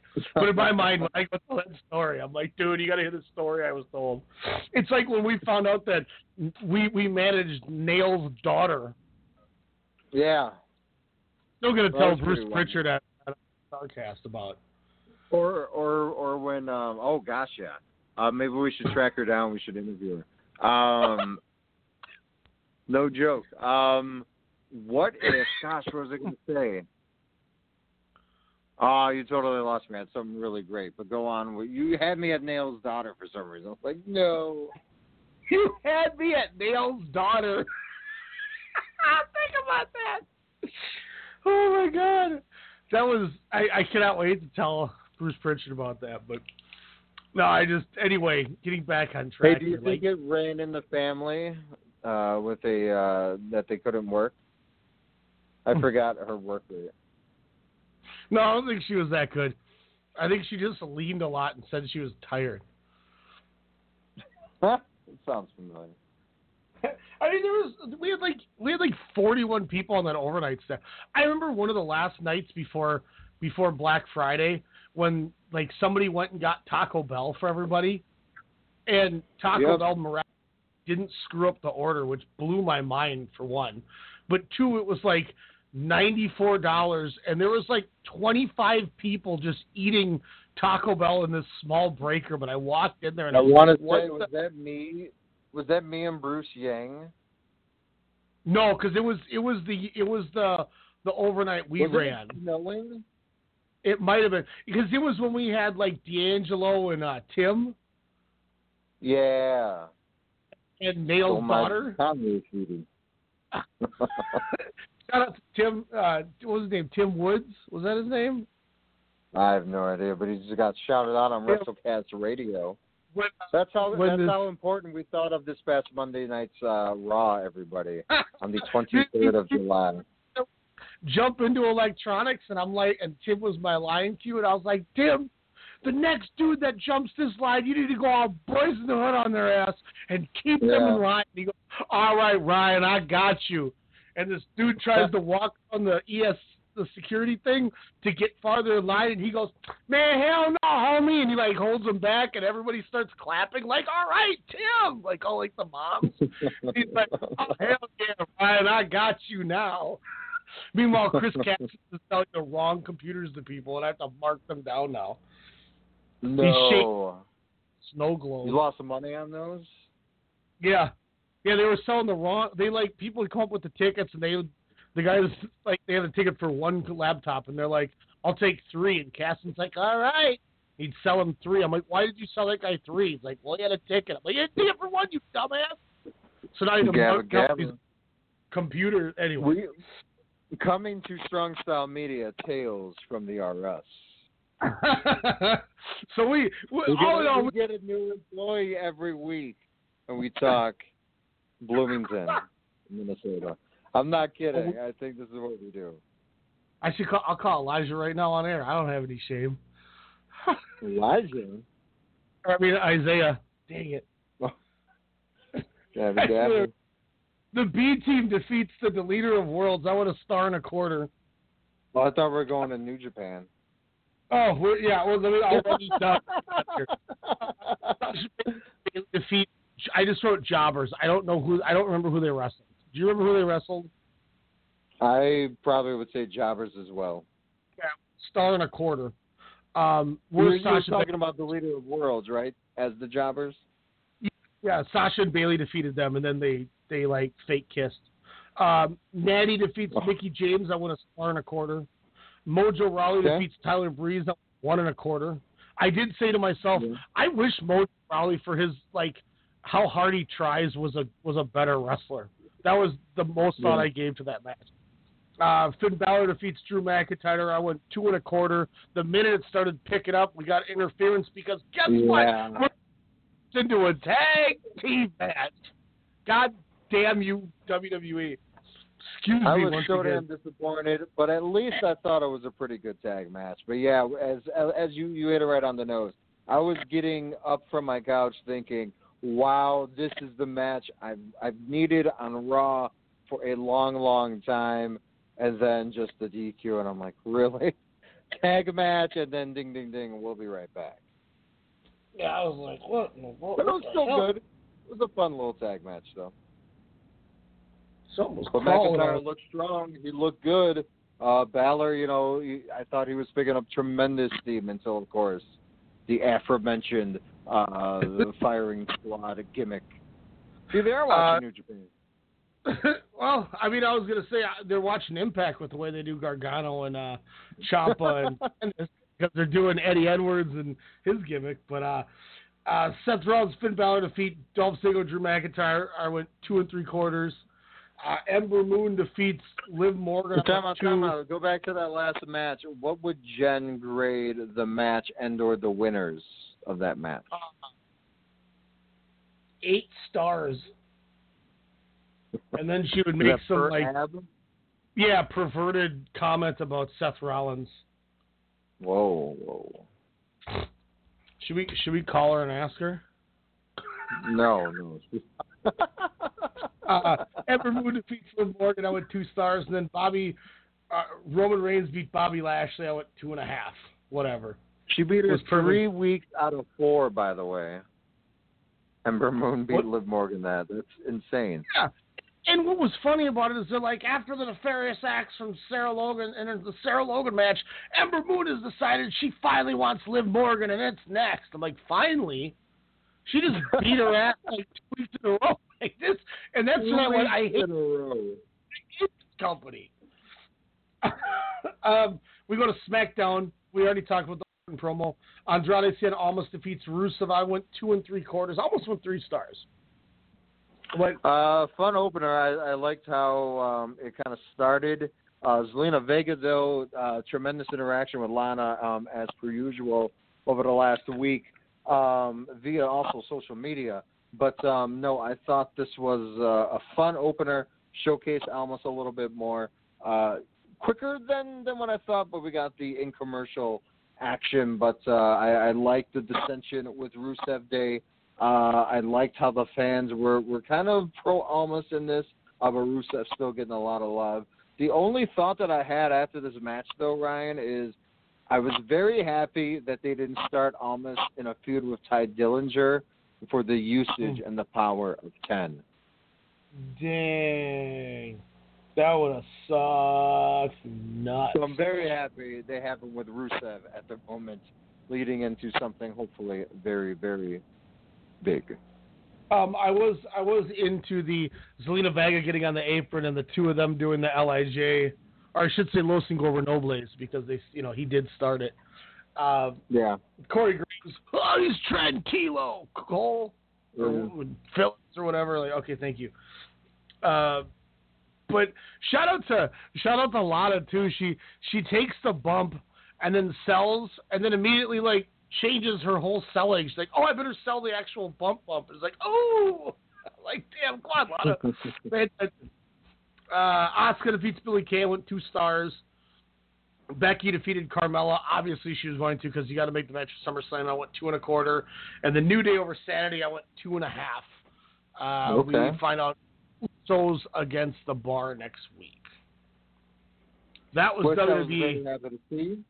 So we have let's break. Anything else you want to talk about WWE? I'm sorry I kept you talking about it too long. You know what? I'm not even worried if you have something to say because we don't need to talk about it because it's WWE. We're going to break. When we come back, we have 4 nights of the G1 to go over.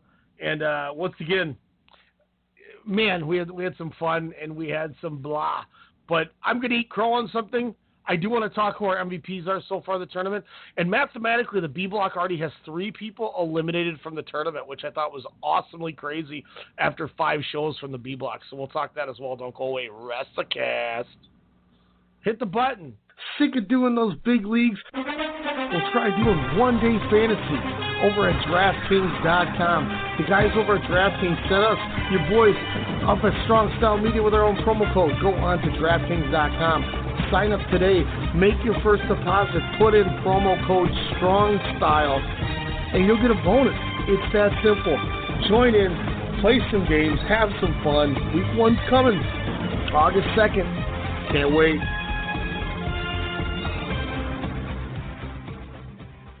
Strong Style Media presents Sportscast Radio, the one that started it all, with your host, Ryan Cook, and me, Jordan Jiskra. We're going to be giving you everything, and I mean everything from baseball, football, basketball, hockey, field hockey, soccer, bobsledding, boxing, sports, MasterChef, Survivor, and even that weird sport where they do the hurdles and jump puddles and track and field. All right, maybe not that one, but from the college to the pros and from the rings to the rink, we've got you covered. Sportscast Radio. Fan of pro wrestling like we are? Yeah! We got you covered. Yeah! From WWE, New Japan, Ring of Honor, Impact, Lucha Underground, All Japan, and more. We're talking the highs and lows in pro wrestling. Heck, we're even giving you people from the Okadas and Omega. We're even talking the Bone Soldiers and Enzo Amoris. No! Sorry, Daniel. We'll stick to guys like this. Everything is evil. Ryan Cook here, and you can check me out along with my co-host Alex Mello each Monday night, 6 p.m. Central Standard Time, right here on the Strong Style Media Network.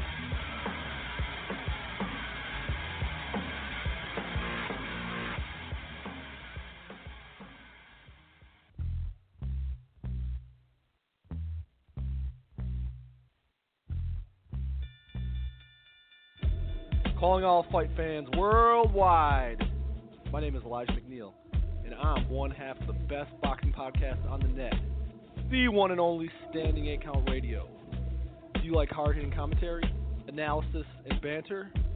Tune in on Sundays at 10 p.m. with my co-host, Ryan the Technical Legend Cook, and I break it down. That's Standing 8 Count Radio, 10 p.m. Sundays, Strong Style Media. Hey, Alex Mello here, host of The Pop Culturist on the Strong Style Media Network, inviting you to join myself alongside Half Pint's Kyle Adams as we discuss all the latest news and reviews in movies, music, and television. Check us out every Wednesday night at 8 p.m. Central Standard Time here on blogtalkradio.com. Also, you can check out the Pop Culturist archives on Blog Talk Radio, search bar Strong Style Media, as well as on iTunes, Stitcher, TuneIn, and Google Play to hear all the eclectic offerings here at Strong Style Media. We are conglomerates.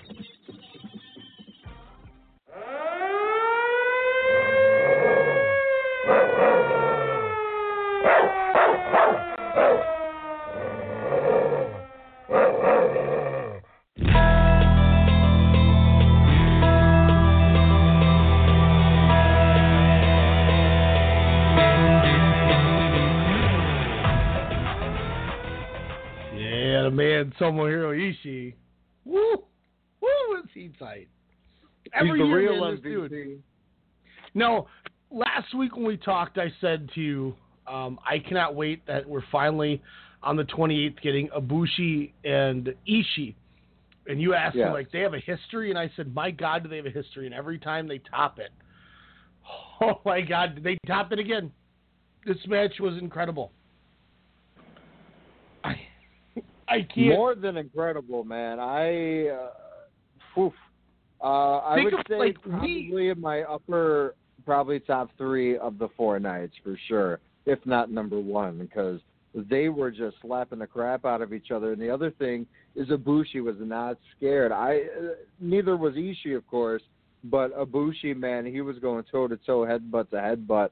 Hell, brainbuster to brainbuster to Ishii. And it was a damn treat and a reason why I do love professional wrestling. When they no-sold brainbusters and stood up shaking their head, I almost tipped my chair over. and then when Ibushi just got sick of it and throat punched him, I Snapchatted that. I don't ever Snapchat the G1 in case I'm giving out spoilers to people. I didn't care. Yeah. I was like, the public need to see that this guy just got punched in the throat. Somebody sent me a message that says, only in Japan does somebody really punch a guy in the throat. Like, multiple times. I thought he was such a Richard for that because he was just going at Ishii's throat. I was like, damn, dude. Like, he was totally healing it up, if you will. But he was just wanting to win. He needed those two. He gave him that second one, and Ishii just snot flies out. I'm like, God. Yeah. So let's talk this before we kind of just break down the matches. Like, obviously, so real quick, let's do this. I'll run through the 4 nights and just give the results for people that need the results. Then let's just talk about it. Because I mean, if we've done everything again, last week I think we did it right by not breaking everything down, talking the results, and then breaking it after. So yeah. And for the people scoring at home, I'll give you the quick star rating too. So the 26 was the first show. Goto defeated Yano. I went 2 stars. Naito defeated Tama Tonga. I went 2.5. Zack Sabre beat Ishii. I went 3 3/4. Omega beat Juice. I went 3 3/4. And Sonata beat Ibushi. I went 4.5. Then we had Suzuki over Elgin on the 27th. I went 3 3/4. Evil over Page. I went 3 3/4. Fale over White. I went 2.5. Tanahashi over Makabe. I went 3 1/4. And Okada over Yoshihashi. I went 4.5 on Okada-Hashi. Wow. Yoshihashi showed out these 2 nights. 28th, I went 3.5 on Zack Sabre over Tama Tonga. I went 3.5 What did you give it? I went 3.5 on Zack Sabre Tama Tonga. I really liked it. I think it was the best match for Tama Tonga. Juice and Yano I thought was awesome. I went 3.5. Obviously, Ibushi and Ishii, I went 5. Naito over Goto, I went 3 3/4, and Omega over Sonata, I went 4. And then lastly, on the show last night, Fale over Makabe, I went 2 stars. And I was being gracious in that one. Yeah, I was about to say. Oof. Jay White over Hangman Page, I went 4 3/4. I loved this match just as much as I loved the other one. Suzuki over Evil, I went 3 3/4. Tanahashi over Yoshihashi, I went 4 1/4. Another stellar night from Yoshihashi. And Okada over Elgin, I went 3/4 again. I thought Okada Elgin was great. So those are our results as we went through. So let's start with the 26th. Obviously, like I said, Goto. What's that? No, I'm sorry. I was going to go on a firing squad rant. But before we went to that, I thought we had a good opener, a nice, strong Goto showing, if you will, especially after the last couple of losses he's experienced in the last few nights. Are you talking about against Toru Yano? Yes. No, I went 2 stars on it. What did you like that I missed? I thought this... I guess the one thing I liked was Goto just kind of getting everything back on track for him, even though it seemed like it didn't matter at night 10. No, I thought for what it was, I liked the quickness of it. And you know what I liked about it, Ryan? Is because a guy actually got pinned after a finisher. There wasn't a kick out. There wasn't another kick out. There wasn't a false finish. There wasn't an interference. It was just wham, bam, thank you, GTR, it's over. Like, I'm going to spike you now because I've had enough. I've had to wrestle, long-ass matches the last, 2 out of the 4 nights, even though they had a nice break finally, which, probably rejuvenated Goto. No, I liked it for that aspect that they won a match with one time of a finisher. Mm-hmm. And, maybe I didn't look at it right, and I should have looked at it as a good squash for a good reason. So maybe I'll change my tone. I just need to go through it. I will say this to you. So I'm gonna give you some match ratings, and I want you to tell me that which wrestler is responsible for these ratings. 4 stars. Let me go to the next one. 3.5 stars. Let me move on here. 3.5 stars. Okay. 3.5 stars, and that's the last of it. So out of those, 3.5 for Sonata and Ibushi. No, that's my match rating for Toru Yano. Oh, okay. Oh, gotcha. I 100% agree. Toru Yano's had a hell of a tournament, a la Taguchi at the BOSJ. Where it's serious. Good comparison. You made my son proud with that comparison. I'm like, hey, what's up? That was tremendous. They're serious for once. It's not. The comedy is there, but it's in light form, maybe about 1% of the match. And Yano, and you say I'm marking out by listening to English commentary. I found out that Yano has a multiple personalities. I just thought he was just, the Eugene of New Japan. I had no idea this was a whole facade of many multiple personalities. So when Kevin Kelly says that, they said, oh, yeah, you remember one of his personalities, a la Split, the wonderful M. Night Shyamalan surprise of 2017, Watch Out for Glass next year, where it was like, oh, yeah, one of his backgrounds, he was an amateur wrestler. And I was like, oh, tight. And then it was that long-ass 8-minute match where I was like, I'm intrigued. You pulled me in. Let's go, Yano. Where before I would fast-forward all that hijinks and whatever. But hell, him and Ibushi are throwing pads at each other and just beat the crap out of all 4 pads. Where I would have fast-forwarded a match like that. But he's serious and he's into it. And I just thought in this route it made sense for Goto to squash him because that's the guy who has had a chance, surprisingly, because apparently I suck at calling Goto matches in G1 tournaments. But I thought this was just a good showcase for both, where Yano didn't look too bad, but Goto, he was, just is the better wrestler. As much as people harp, and I'm one to harp on the Toru Yano being in the G1 thing, this year these matches are welcome. Like, I'm excited to see what they're going to do because everything is different. Agreed. Like what, I can't remember what Juice did, and he only ended up using one hand, and he's holding up the cast. He's like, I never used it, and then he goes for Pulp Friction, and they keep spinning, and Juice is like, what the hell? And he's freaking out because he just keeps spinning with them. Like, obviously, we talked to Ishii and Yano. I went 4 stars on that. Yano's throwing belly to bellies and stuff. I went back and watched when it was Nakamura versus Togi Makabe, and this was 2012, I think. And Toru Yano turns on Great Bash heel because he was with Honma and Makabe, and he joins Nakamura. And those are the initial 2 that started chaos. Okay. And Yano's doing no comedy whatsoever. He's got bleach blonde hair, and he's in there just beating the hell out of Togi Makabe. And I'm like, God, this guy was good. I can't discredit him for being able to transition to somebody who doesn't have to take the bumps and still put on matches that are entertaining. I can't knock him for it. Because if you watch old Yano, that dude could work. He wasn't bad. It was kind of like how everyone put over back in the day how entertaining Takashi Iizuka was. Whereas now, he's the guy who comes down with the iron claw, and he's like a Pokemon on a chain, which is a gimmick. But that dude was a really good worker when he first started. It just, he found something that worked. And, you can't really discredit that. If it's, if I could make a living being Toru Yano in wrestling, why would I complain? Exactly. Exactly.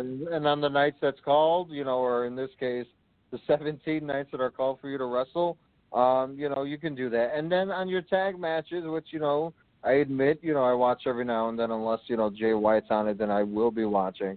That's when you can do your comedy. Where the G1, tournament matches, it's called for a different Yano. And like you said, we applaud everything that he's doing. I mean, yes, he's gotten, a win here and there, but, for sure, one of the highlights of this tournament so far in a in a stream of nothing but highlights per se.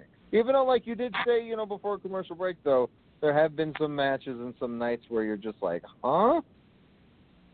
Yeah, there has been some down. I do want to bring up one or two matches that I really. Well, I mean, I guess you could say three that were really fun. Obviously, Zack Sabre Tomohiro Ishii was fun. I love the transition into the armbar where Ishii tapped. I thought that was really good. Yeah. Omega Juice was good, but it wasn't as good as last year's, so that kind of hurt it for me. Because last year's when Juice got the victory, it was. I mean, I think I went 5 stars in that match. Hey, you know what? I actually have my board right in front of me. Hold on. Nice. Juice Robinson. Let's see. Kenny Omega, Juice Robinson. I went 4 stars on it. I thought I went higher. I went 3 1/4 on this one. But the one thing is, you congratulate him after, but you get to that main event. How fun was Sanada Ibushi? It was tremendous. That end stretch was a thing of beauty. I didn't know who was flipping what, who was, into a neck breaker, who was getting, kneed in the face. But Sanada, my gosh, that was just a beautiful 40-second sequence to end it. Not only from making Ibushi pretty much go limp in the skull end, but for him just to get up and go for the moonsault. After, again, Ibushi was just physically out. Kudos to him for selling. That was just a hell of a match. I thought, again, a star-making match for Sanada. He is showing, as he did last year, where I think he's at the same point total at this time as well. Starts off strong and, kind of split in the back end. But I think him and Evil are going to, kind of direct their path, and it's going to be fun the latter half of this tournament. I'm going to the 27th. Suzuki Elgin, I went 3 3/4. Like I said, it was fun. Evil Haley and Page. Great sequence at the end. Mm-hmm. Yeah, that was a vicious. It was a nice finish. And yeah, when he hit that, I was like, God. And Suzuki looks so damn. Strike was beautiful. He looks so damn sadistic when he pins these guys too. Yeah. I'm gonna do this right now and eat crow. I talked about him a lot, and I thought about it, and if it wasn't Nakamura, Tanahashi, or Okada, I think I'm wrong. Bad Luck Fale sucks. Like, I see him against Nakamura and Tanahashi and Okada and even Ishii, and I'm like, this dude has 4 or 5 star matches. Like, this guy's not that bad. People need to give him a chance. This G1, I have never seen somebody who's lacked effort as much as him. Like, he just doesn't seem to try. Don't their shirts say it all, though? Mm-hmm. And like, my thing is why would you do heelish stuff against the biggest heel in your company? To me, it didn't make anyone look good. To me, this was just a dud of a match. And if you're going to go that route, there should have been a hell of a lot more cheating. Yeah. With those two guys. Chaos, brother? Well, I mean, to be fair, they don't like him, so. Correct. I know. But where's Yo at least? Come on, he's at least trying to groom Yo. At least show a little bit of love. Here's my thing is, if it came down to it, I almost would rather have a guy like Yujiro in here instead of Fale. Yeah. I mean, at least, you watch those tags. There was a fun tag with Ibushi and Yujiro on the, I think it was the night 30 undercard. Might have been, or the night 11 undercard. Like, at least it was, Yujiro was working over, it was Yo and Goto I watched against. Yeah, it was the show from Monday. It was Yo and Goto against Ibushi and Yujiro was one of the prelim tags. You got to watch everything, story reason wise, and like even Yujiro is like directing traffic with Yo when they're just working mid match. I'm like, at least he tries. Like Fale he gets hit and he can barely stand up half. I don't know. I praise him because he's had a lot of great matches, but a lot of it was me trying to fight you when you didn't watch his matches to get you to watch his matches. So I was just saying things, and I think I got a little too egregious and over the top. And I'm going to eat the crow right now. The tournament isn't helping it with all the WCW booking and that they're doing with the firing squad. So do you want the Tokyo Pimp, Taichi, or what was it? What's his name? I can't think of his name. Chase. What? Chase Owens? Yes, Chase Owens. I wanted to say Chase Daniels. Yes, the wonderful Chase Owens. Out of those three, who do you think deserves it instead of a Bad Luck Fale? Who would you slide in? Not deserved it. That's bad. Who would you slide in? So you said Yujiro, Chase, and who was the third? Taichi. Ooh, the newer heavyweight in the class. I would probably do Taichi because I think it would make the most sense so you could get him the push because you moved him to heavyweight. Mm-hmm. Perfect. I think that's the right one. Okada Yoshihashi. Page, even though wins and losses don't matter in at least WWE, but in a tournament they do. Even though he's compiled more L's, pretty damn good matches. I did enjoy him and Evil on night 10 here as well, or 9, sorry. Well, obviously, bringing up night 11, jumping the gun. I mean, I went 4 1/4 on Page and Jay White. Yeah. That was Page back where he couldn't do the flip clothesline. Adam Page, we said it. And here's the thing, too, is Adam Page, just like Juice Robinson, is not winning matches, but he's looking good in everything he's doing. Mm-hmm. Every match he's coming up looking. Was chanting for him. Not Bullet Club, but they were saying Adam Page. Like his name, not even Hangman. They were, cheering his name. So, I mean, he's definitely respecting the audience out there in Japan. For the beauty of this tournament is, okay, obviously there's usually 3-4 guys that are going to be in line to win this thing. But, if you show up and you show out, you will get recognized for it. And Juice did it last year, and look he's got a title right now. Yeah. Page is showing out right now. Who knows what's next for him? So I love it.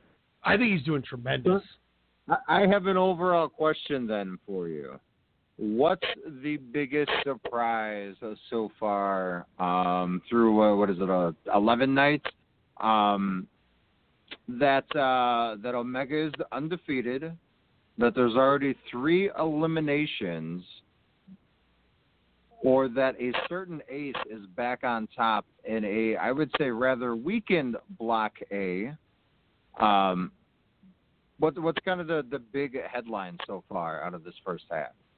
Obviously, you mentioned the eliminations. The fact that Juice and Tama Tonga are both mathematically eliminated because they can only finish at 10 points, whereas Kenny Omega, though, has 10, and he's beat both of them. So he already has the tiebreaker. Tama Tonga, who changed a lot of people's brackets and predictions because of the angle at the Cow Palace, made a lot of people think that he was going to do a lot more, me included. And Juice is one I didn't think it would matter because I think it was already booked as it was. But I thought those were 2 guys that would have at least gotten some more points. Tama Tonga especially. Toru Yano being mathematical. Toru Yano technically isn't eliminated. If he beats Kenny and wins out and Kenny loses out and everybody above him doesn't win, he can get to 10 points and win, which won't happen. But I think that means Naito can't win any more matches. Ibushi, Sabre, and Sonata can only win 1 more time. That's not going to happen. They have 4 more shows left. So it's one of those things where I think that might be one of the most telling things. I think if you really want to go into it, I think the fact that I arguably think my MVP is Toru Yano might be my biggest shock of the tournament. And, there's no show tonight, but there's one tomorrow, August 1st. Yano's got Naito. Got Sonata. He's got Sonata. He's got Kenny Omega. And the last night he's got Tama Tonga. All 4 of those matches, those 4 dudes can all do that Toru Yano style and do it well. This dude's going to have a great tournament. But I will say, when you want to talk nights 9... under 2 wins in that stretch of matches. Well, I think he's going to get 1 for sure. Against Naito? Or does he upset Omega for Naito to tie him? I think him Even beating Omega has the tiebreaker, I guess, so I guess that wouldn't matter. I would love to see him beat Kenny to stop Kenny's momentum. Okay. Because here's the kicker: is so Naito, say Naito wins out, right? And Yano beats Omega, and Omega now so let's look at this. So Naito beats Yano, gets to 10 points. Omega beats Sabre, gets to 12. Then Naito beats Ibushi, he gets to 12. Omega beats Ishii, gets to 14. Second to last night, Naito defeats Sonata, gets to 14. Yano beats Omega, which then keeps Omega at 14. Naito beats Sabre and gets to 16. Now Kenny Omega has to beat Kota Ibushi to win the block. So now your main event needs...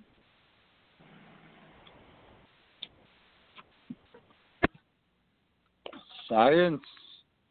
Now, I think there's a chance, too, that we could see Ishii beat Omega, because then you could make Ishii get a title shot. And then you counter that. What's that?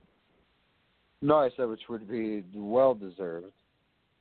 And then you could counter that loss by having Sonata beat Naito to give Sonata the big win over his LIJ leader. And then that way you could still go the same route where you could have a Toru Yano beat Omega and bring it down to the last night. And which, if you do it correctly, Zack Sabre's got 6, Naito's got 8. With Naito taking the loss to Sonata, but Sabre's got to beat Omega then. So I think we're going to go down to the night where we're going to see Naito beat Zack Sabre. And then it's going to be all up to Kenny Omega. He's got to get a win or a draw. No, he's got to get a win to beat Ibushi. Otherwise, Naito wins the block. I think that's what it's going to put up to on the last night. Does Okada, with the recent streak he's been on, does he have a shot at kind of reclaiming the A block? I still think he wins it. And I think the proof's in the pudding because he wrestles Tanahashi on the last show. Yeah. 2 points back. With Tanahashi right now, 10 points. He's got 10. This is what's crazy is Tana's got 10, but then you got Jay White, Minoru Suzuki, Kazuchika Okada, and Evil all at 8 points. Yep. You get to these last. A hell of a carry. You get to the end here. Jay White wrestles Evil on that last show. So this could be something along the lines of say Jay White beats Evil and he gets to X amount of points. So let's talk this out here. So Jay White defeats Yoshihashi, he gets to 10. Tanahashi loses to Evil. Evil's now at 10, Tanahashi's at 10, and Okada beats Suzuki. So that puts Suzuki at 8 and puts Okada at 10. So now we got Evil, Okada, Jay White, and Tanahashi at 10. We go to the second night. You have Okada beat Evil. That puts Okada at 12, keeps Evil at 10. Tana beats Elgin. He stays he gets to 12. Jay White now beats Togi Makabe. He gets to 12. Now you get to the last night, and you get Yoshihashi, Hangman Page. No, I guess I looked at this because then if Jay White defeats Evil, it doesn't matter what happens because he has a tiebreak over Tanahashi and Okada. So he needs to get to some point where, or maybe you know what happens is maybe Jay White. I don't know. I feel something's gonna happen where it comes down to the Jay White Evil and Tana Okada match will be the decider, and I think it'll become more clear next week when we come back and talk to you guys, because next week there's only going to be 3 shows left after we intervene together, because That's it. there'll be 2 B block and 2 A block shows. So we'll have 1 A block show left and 2 B block shows. So next week we really get to play math and break things down, which excites me. But I mean, we talked Ibushi, Ishii, 5 stars, no doubt. Yoshihashi, though, man, like I said, I went 4.5 against Okada. I went 4.25 against Tanahashi. That was a match I sacrificed. I read some good notes on it. Surprising, but yeah, kind of what a lot of people were saying, kind of in a nutshell. Hashi kind of bringing it. What I kind of noticed, though, the day before, though, I don't know why my voice just cracked, but the day before, kind of in that tag match where it was Gato and Okada versus Hashi and someone. But like Okada was like, what? Show, wasn't it? Because Show pinned Gato, if I remember, with that German. What was it? Well, where like Okada was like throwing the towel at him, just kind of being like a jerk to Yoshihashi, pretty much. Like kind of before the match, just kind of playing around with them, and I was like, okay. And that's where I kind of respected these tag matches, where I'm like, oh, they're just leading. That's their storyline. That's their week in promo, week by week Monday Night Raw promo is to do stuff in those tag matches in between shows. That's how you further that stuff, or at least for that next match. If you have time, watch these tag matches, because they are, just like Alex said, they are storyline driven to these single matches. Yeah. I mean, there's some really interesting puzzles in that. So, you know, it's like you talked about, you know, we both mentioned the Yo Jay White thing. It's an entertaining little storyline going on. So you didn't watch Okada? No, not yet. That was the one I had to sacrifice due to time. So there's a callback to Wrestle Kingdom 6 in this match, which was Okada's first match back from his TNA excursion as Okado. And it was him and Yoshihashi one-on-one. It's their first match after being Young Lions together, because these guys are both Young Lions at the same time, which has got to piss Yoshihashi off that Okada's where he is. But they, in the middle of this match, Okada, the first time he ever did the Rainmaker and how he beat Yoshihashi at Wrestle Kingdom 6 was he did the Rainmaker and he fell with it and bumped with the clothesline. It looked terrible.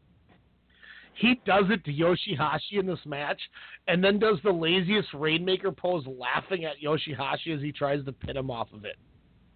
I loved it. I'm like, what a dick. What a call. And by the way, shout out to Okada and Elgin, where Okada spun him off the opposite arm and did a 360 Rainmaker. Mm-hmm. I love how he was taunting his muscles. Yeah, when they were doing that shoulder box at first. You know, Okada's starting to kind of come into his own with this new gimmick. I don't know where it's going to go, and I don't know if I like it, but I can tell you I'm definitely interested in it. And I think that's the best part. Does he still do the balloons? I fast forward his entrances the last 2 shows he had. Instead of getting on the apron and pointing his fingers in the air like an indie face to the music change, he shot the balloons into the sky that had the helium in them. Wow. Again, his hair, though, looks finally the good shade of red. Dark, like his soul. You know, once again, he continues to win. He did not have Gato out there with him. No. Do you think that's the Wrestle Kingdom match, him versus Gato? The end of an era? If we get to Tokyo and we're watching Okada Gato, I'm going to be pissed. Why? I don't want to. That match is going to, like, I don't know if Okada can make that a 4-star match.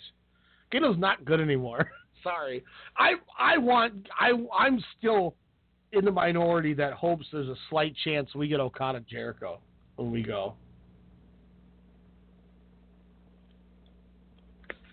Who wouldn't want that fresh matchup? That would be dope. That'd be really cool. Shout out to Zeke. He's buying the. He's getting it all here. He's paying for everything. I think in October. So hopefully Wrestle Kingdom tickets on sale soon, so he can buy those. The Zeke trade, because he got like a crazy ass credit limit.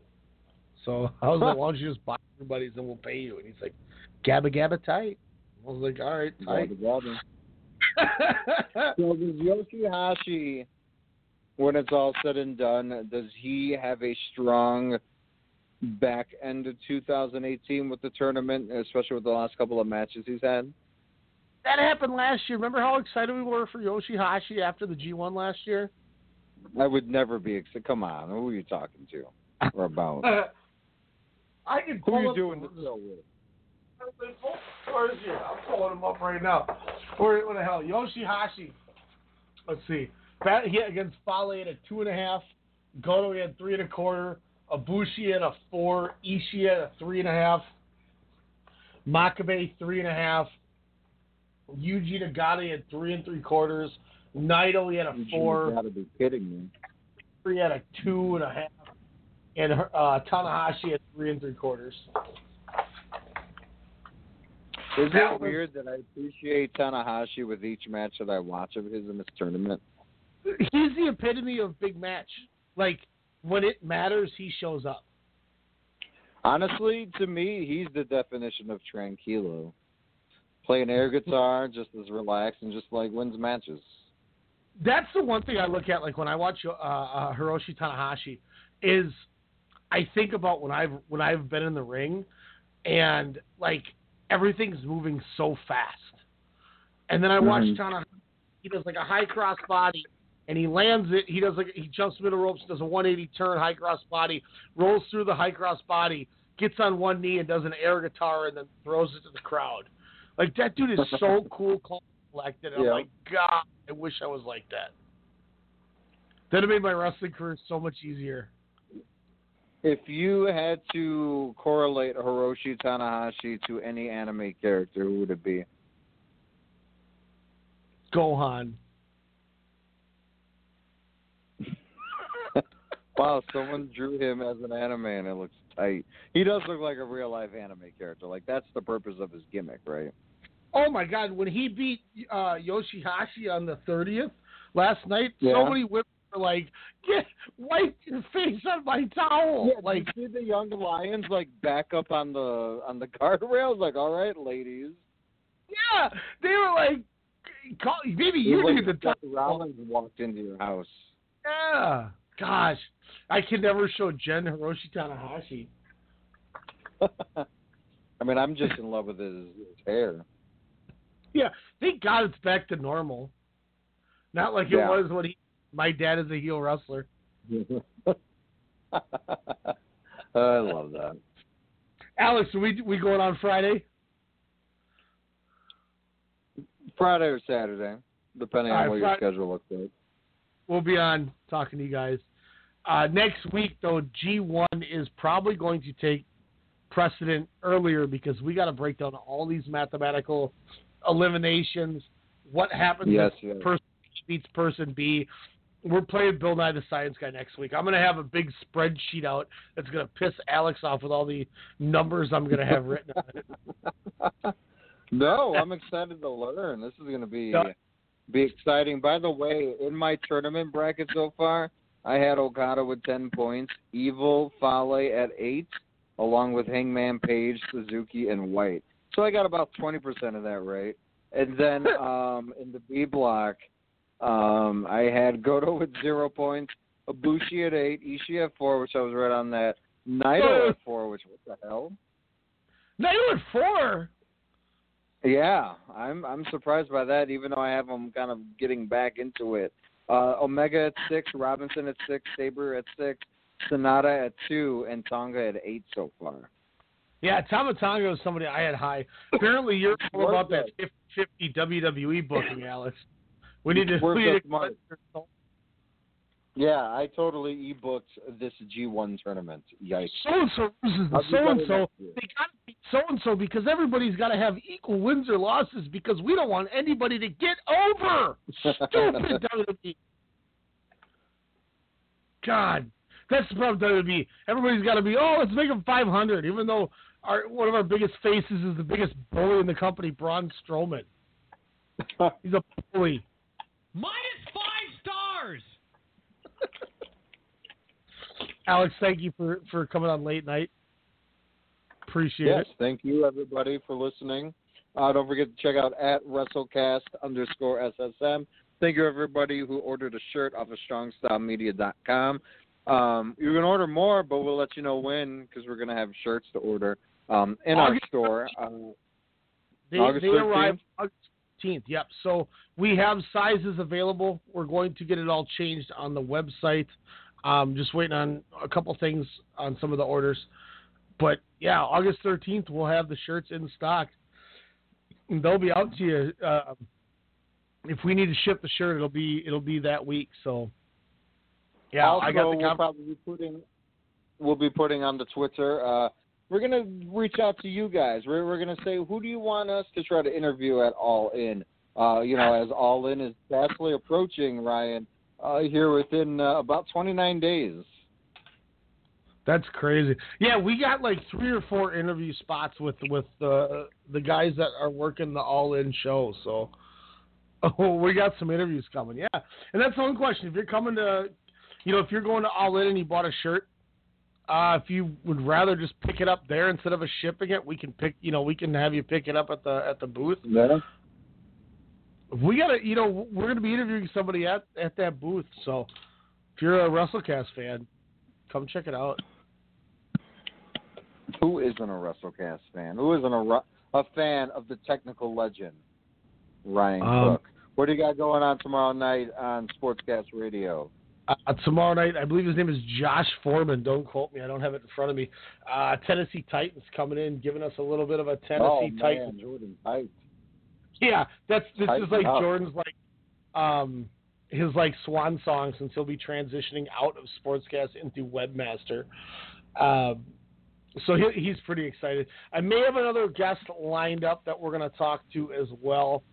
But it's gonna be a random show tomorrow. There's not a lot going on. There's some little trades. Twins traded Logan Lynn to the Yankees, officially saying the Twins gave up. Wait, does that mean I can come back to Sportscast Radio? Hey, I got a revolving door, man. I would love it.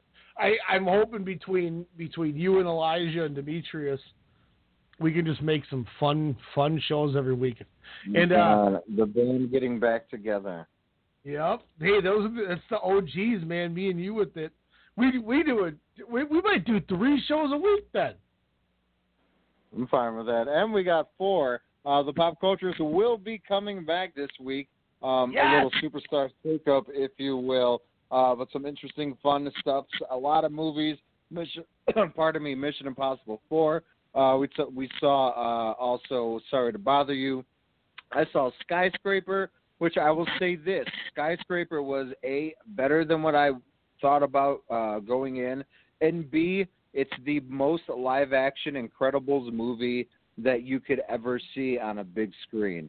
Trust me. Find out this Thursday? Not Wednesday this week, but Thursday. Doing some fine-tuning. blogtalkradio.com/Strong Style Media. Sorry, I got some cashews in my throat, apparently. I'm like, hey, what's up? Hello. City just wanted to jump in and say hello, as always. Right. I'm excited. Rocking and rolling. We got some fun stuff. So catch Sportscast tomorrow night, 10 p.m. Central Standard Time. Pop Cultures on Thursday night. And I'm going to get Alex on here. We're doing this mid-year award show, whether we do it Friday or Saturday. I'm going to go kidnap his ass if I have to. Yeah. It's going to be fun. We got some great stuff for you guys. Catch us. StrongStyleMedia.com website is being revamped. Should be going in the next couple of weeks here, rocking and rolling. So I'm excited. Thank y'all for listening late night. Catch us next week. We